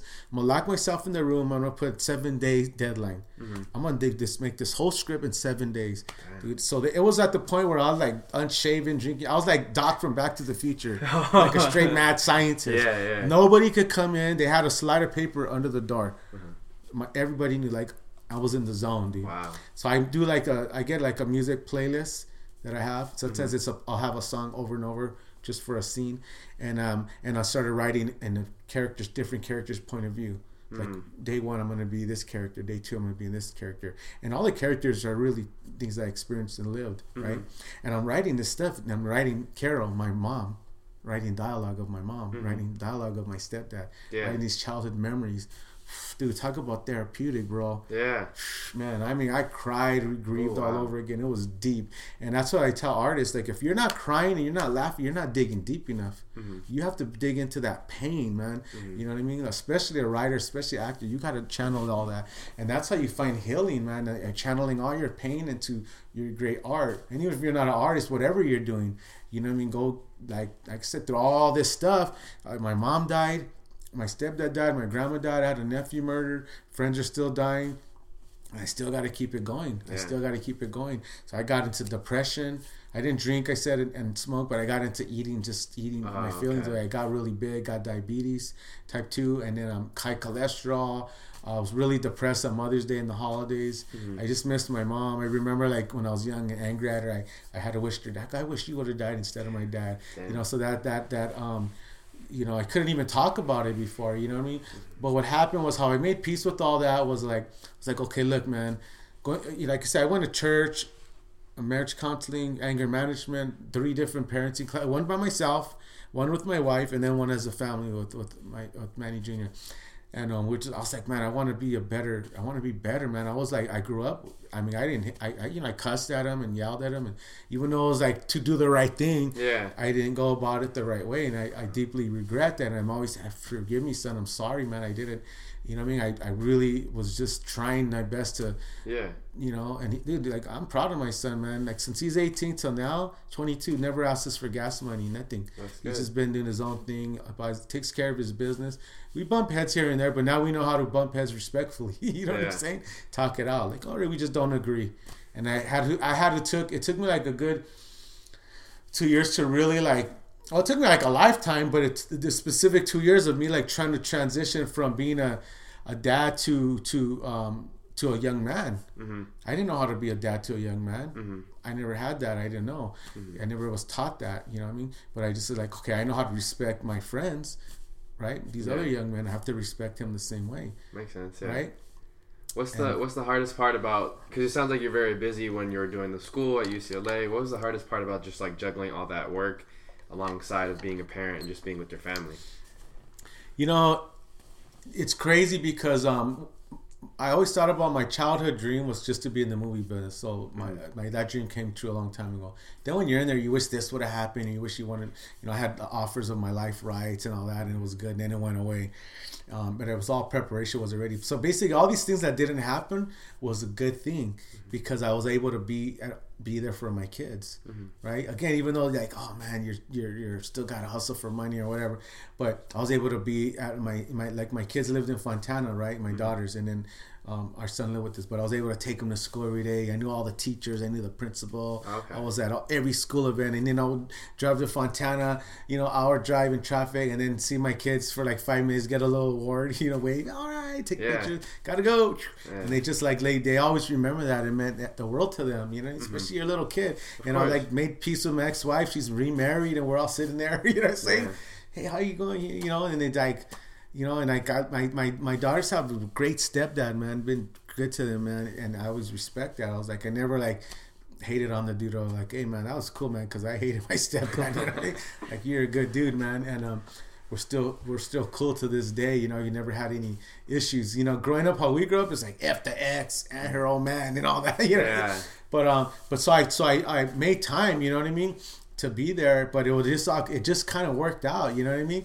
I was able to. I started getting in. He started doing little plays at the school, and I remember filming him and all that. Oh, nice. And then he did this one. I'll send you some of this stuff, man. I remember he did this little one-man show. My friend Seth, he did this thing called the Godfather workout, where he played all the characters in the Godfather and would jump across the tables and all that. So when he did the little talent shows coming up, like, oh, we should do this. Oh no, he had to like audition or something or something. I forgot what happened, but. Is it high school or middle school? No, middle school. No, this is elementary school. Okay. So I remember they were doing this little talent show, and I remember looking at him, and I told him from early on, I'm like, hey, you always got to at least try. Yeah. As long as you try, doesn't matter. So they were doing like the little talent show. He was like embarrassed, you know. I go, remember we talked about, just try. So I remember he went up there and did something, and then he liked it. He's like, all right. So I go, so what are we going to do, right? So we did a little one-man show. And he's like 7, man, and we called it movie montage. Okay. So he played 4 or 5 different movie characters, and he changed the outfits like based on my friend's play, right? Yeah. Or my show. So we did these little things where he played Rocky. Dun, dun, dun, dun. No, first it was Eminem, right? Okay. The 8 Mile. Yeah. So he had all the 8 Mile stuff. Then he puts the mic down. Then it's Rocky. Dun, dun, dun, dun. Then he takes that stuff off. He's Clark Kent. Okay. Then he's after that he takes that off. He goes backstage or he strips the clothes off. Then he's Mission Impossible. Oh, right? Nice. Dun, nice. dun, dun, crawling on the floor, looking at his watch. And then after he goes to the back, I had all my friends were in the back, my movie friends, and they put a cape on him and give him the lightsaber at the end of Star Wars. Dun, dun, dun. Nice. Dude, all the kids are going wild, dude. I will post it on Instagram. The kids are like, they're going wild. Dude, he loved it. Yeah. He loved it. It was a positive attention, you know. So then after, all the kids were like, Rocky. He was like high-fiving them. So it was like, it was kind of like planted the seed. But so I was able to like share all these great moments with them and build this confidence, you know what I mean? And there was one moment I want to talk about real quick that he said, I was picking him up, and the teacher, all these kids are coming out of the classroom with these little big paper things, right, rolled up like poster boards, rolled up, and I'm like, oh, how come you don't have one? And he's like, oh, the teacher said that's optional. And I asked the teacher, like, oh, Miss Garcia, and we're still friends to this day. This is his like 3rd grade teacher, right? We're still friends to this day.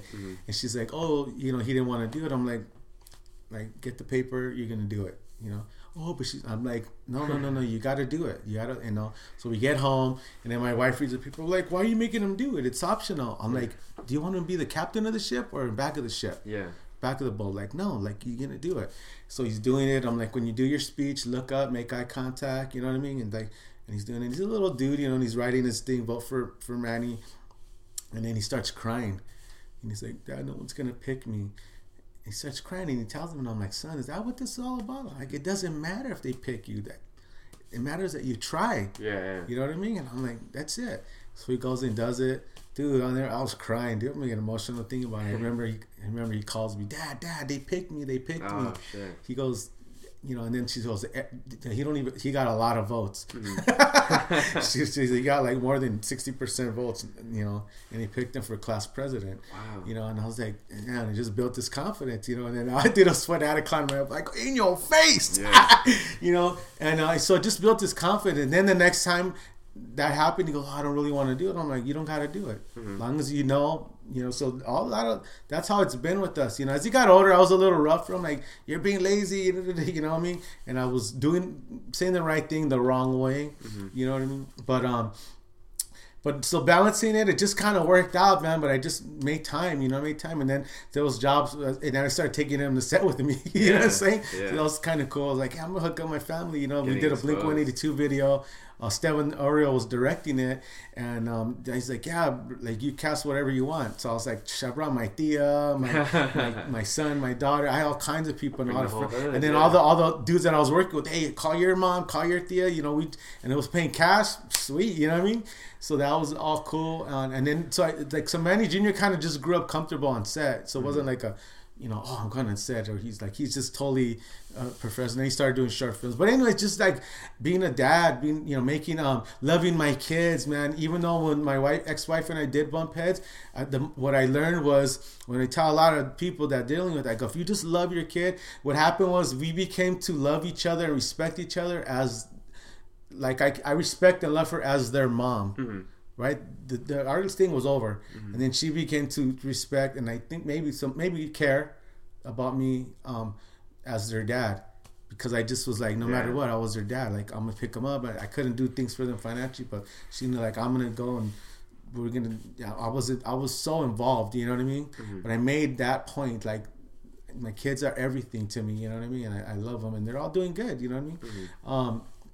But like, yeah, to balance it was hard, man. But it wasn't that hard. I think it's just, again, being committed. You know what I mean? You just got to be committed, and you got to keep growing. You got to keep learning, and it was like part of the struggle, part of the journey. And I didn't get the big Warner Brother deal back then. It wasn't meant for me back then. I had to be there with my kids, you know, because I know some people get like these big breaks early on, and then they're flying around the world, and then they lose out on their kids' childhood. You know what I mean? Yeah. So I'm glad it happened the way it was supposed to. You know what I mean? I don't know if that kind of answered your question. Yeah. I always say that. Of course. Yeah. No, that's cool. So what's next for you? Because I know you had the East Los Part 1, East Los Part 2. You have the Second Chance short film, but what's kind of some future goals that you have in mind right now? On the film, as far as like a Second Chance, I said we were submitting it for like a year to film festivals. Like everybody rejected us, right?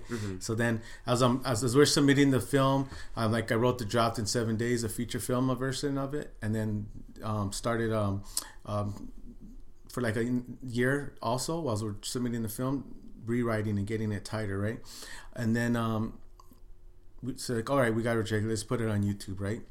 And then we get 1 million views. Oh, wow. So again, I did not know anything about. I knew what YouTube was. I didn't know anything about views and all that. Manny Jr. is like, oh, that's a big deal. Like he's like he started seeing. He goes, you're gonna get 1 million views. I'm like, because I'm like old school. I'm like, I want to be in the theater, man. You know what I'm saying? Yeah. He's like, no. So we're at like 2.5 million views right now. So I was like, all right, cool. So next thing you know, that like. As I started doing research, more like, oh yeah, they give us some juice, right? So everybody, it got some meetings. So I have the feature film script like super tight. I was committed. I think that's tight, Yeah. I mean, people are, especially the people that read my old scripts are like, oh, now you're a writer, bro. So I have that script done, the feature film. So we're gonna make it next year, even if it's micro budget. I was trying to get like a certain amount of money and get. Attract certain producers or whatever, and the meetings are good because of the film. Oh, you say you got over 2 million views, they're like, oh, okay, and it opens some doors. So with the feature script is done on that. I'm gonna write and direct it, and do it probably micro budget. You know what I mean? Which is fine. I just needs to get done and get done right. And then as far as East Los, that started had to hit 1 million, but it's like at 7. Part 1 is like at over 700,000, and then part 2 is like at 300,000. Mm-hmm. It's going slowly, you know, because that one's rated R. Okay, You know what I mean? It's a little different. So, and the other, a lot of people a lot of youngsters are getting blocked on that one because of the, it got flagged for the what do you call it, underage or whatever, or being violent, you know. Mm-hmm. And then so that script's done as a pilot. I have the pilot script like done. I co-wrote with my guy Seth Eisler. And originally, because of the Soprano, when we did East Los, we had a feeture film done. So we shot that. Steve Nicolaitis, who's a producer in Boys in the Hood, Nacho Libre, and a lot of other big movies. He A School of Rock he did as well. He was Seth's old friend, and he mentored us when we did East Los. He said, like you guys, so we showed him this East Los script, and he told us like things that he learned with John Singleton and Boys in the Hood. And I said, hey, I go, look, man, I'm thinking like, to me, like, I want to make this for the Chicano people that know about it. Like, I'm not really worried about people out of state. I go, am I thinking wrong? He goes, no, you're thinking right. He goes, John made Boys in the Hood for South Central. Everybody else just loved it after that. I was like, great. That's all I needed to hear. So I was like, okay, so we did the short film. So he's like, if you guys want to be directors and writers, you know, you'd have to rank something. So he goes, so get 10 pages out of your script and 10 grand. He goes, and I'll help you. I'll be your Yoda. And I'm like, cool. That's what he told me. And he gave us some money. So, you know, but he's already retired. Yeah. You know, but he came out. He did. And so when the thing was done, I was like, oh shoot, you know. So I said, so we did it, and so after we saw the short, I'm like, oh, dude, this feels like what I really always want to do as Chicano Sopranos, you know. So that's when we started rewriting it into a script. So the TV show pilot script's done. It all takes place in the 90s, and then I wrote and then like the whole journey that I just told you about, the ups and downs of me being a manager. I wrote a comedy pilot. I don't want to say the title because I've got ripped off before for titles and for projects. Okay. It was a show that was on a big network that I pitched and they took it. But no hard feelings. I moved on. It was kind of flattering. I had to look at the positive. So I wrote a comedy script on my life, the ups and downs of the you know, Suspect Entertainment thing, right?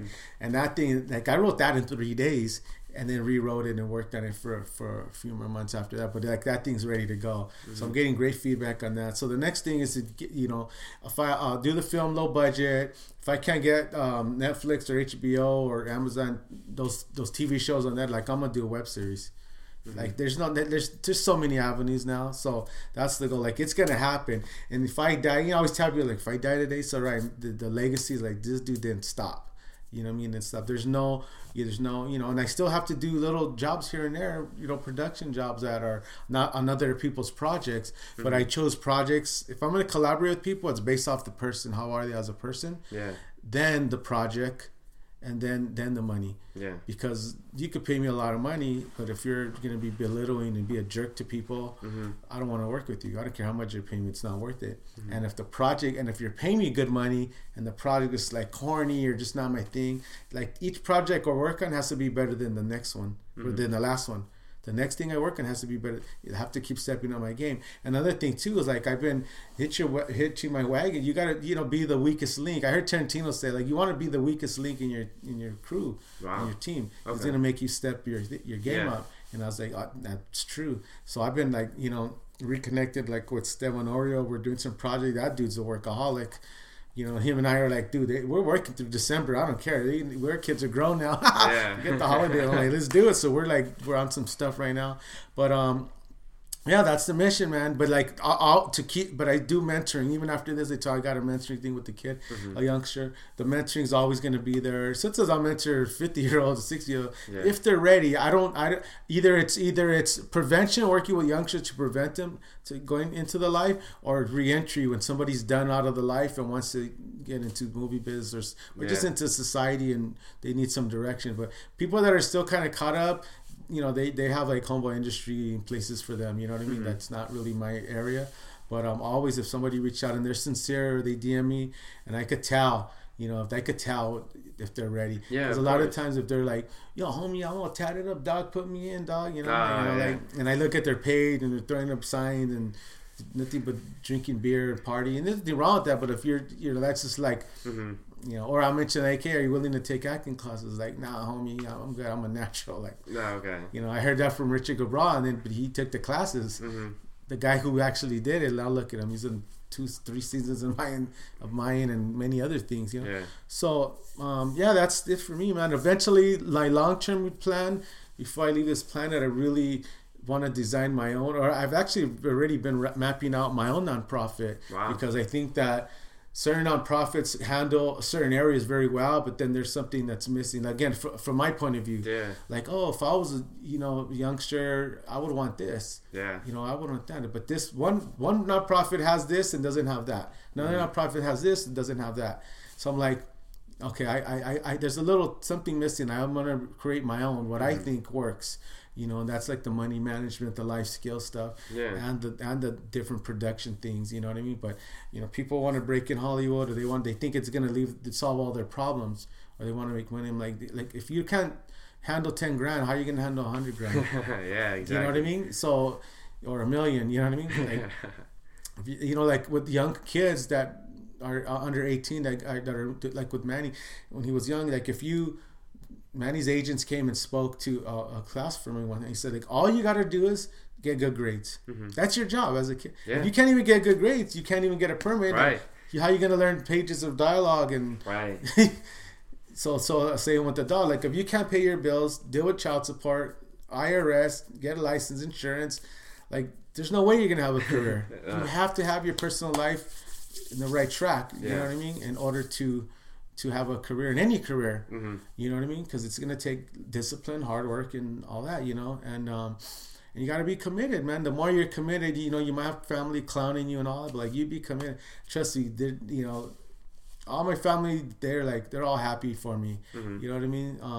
They don't ever say like, "Oh, you're still doing that," or like, no, man. They know, like, especially even with Manny Jr., they seen him on different movies and TV shows. They know, like, we're in this for the long run. And then now he's doing his music, he's editing. I didn't teach him all that, and he went to Carnegie Hall and band in 7th grade. You know what I mean? Like, I didn't teach him all. He wanted to go to band. You know what I mean? But one thing I did press is, like, you can go to arts high school, because I didn't want to go in the school that we were at, because just like for personal reasons. But he ended up, it was free audition. He got in. He ended up making his childhood friend, their friends to best friends, and it was cool. He learned a lot. So he found his way. He found his passion for music in the art school, which acting opened that door. You know what I'm saying? So he's finding his way, and that was another thing challenging, to let him be his own man. You know what I mean? He's not the little boy or doing what I tell him anymore. And I didn't put him in this stuff because I wanted him to people think, live through him and all that. No, I put him in this because I didn't want him getting caught up like Yangs, the way people put their kids in sports. I couldn't put him in sports. We did try it, but when we would get the schedule, and all the parks were all like old rival gangs back then. Shit. So I couldn't be there. I'm like, I can't be there. You know what I mean?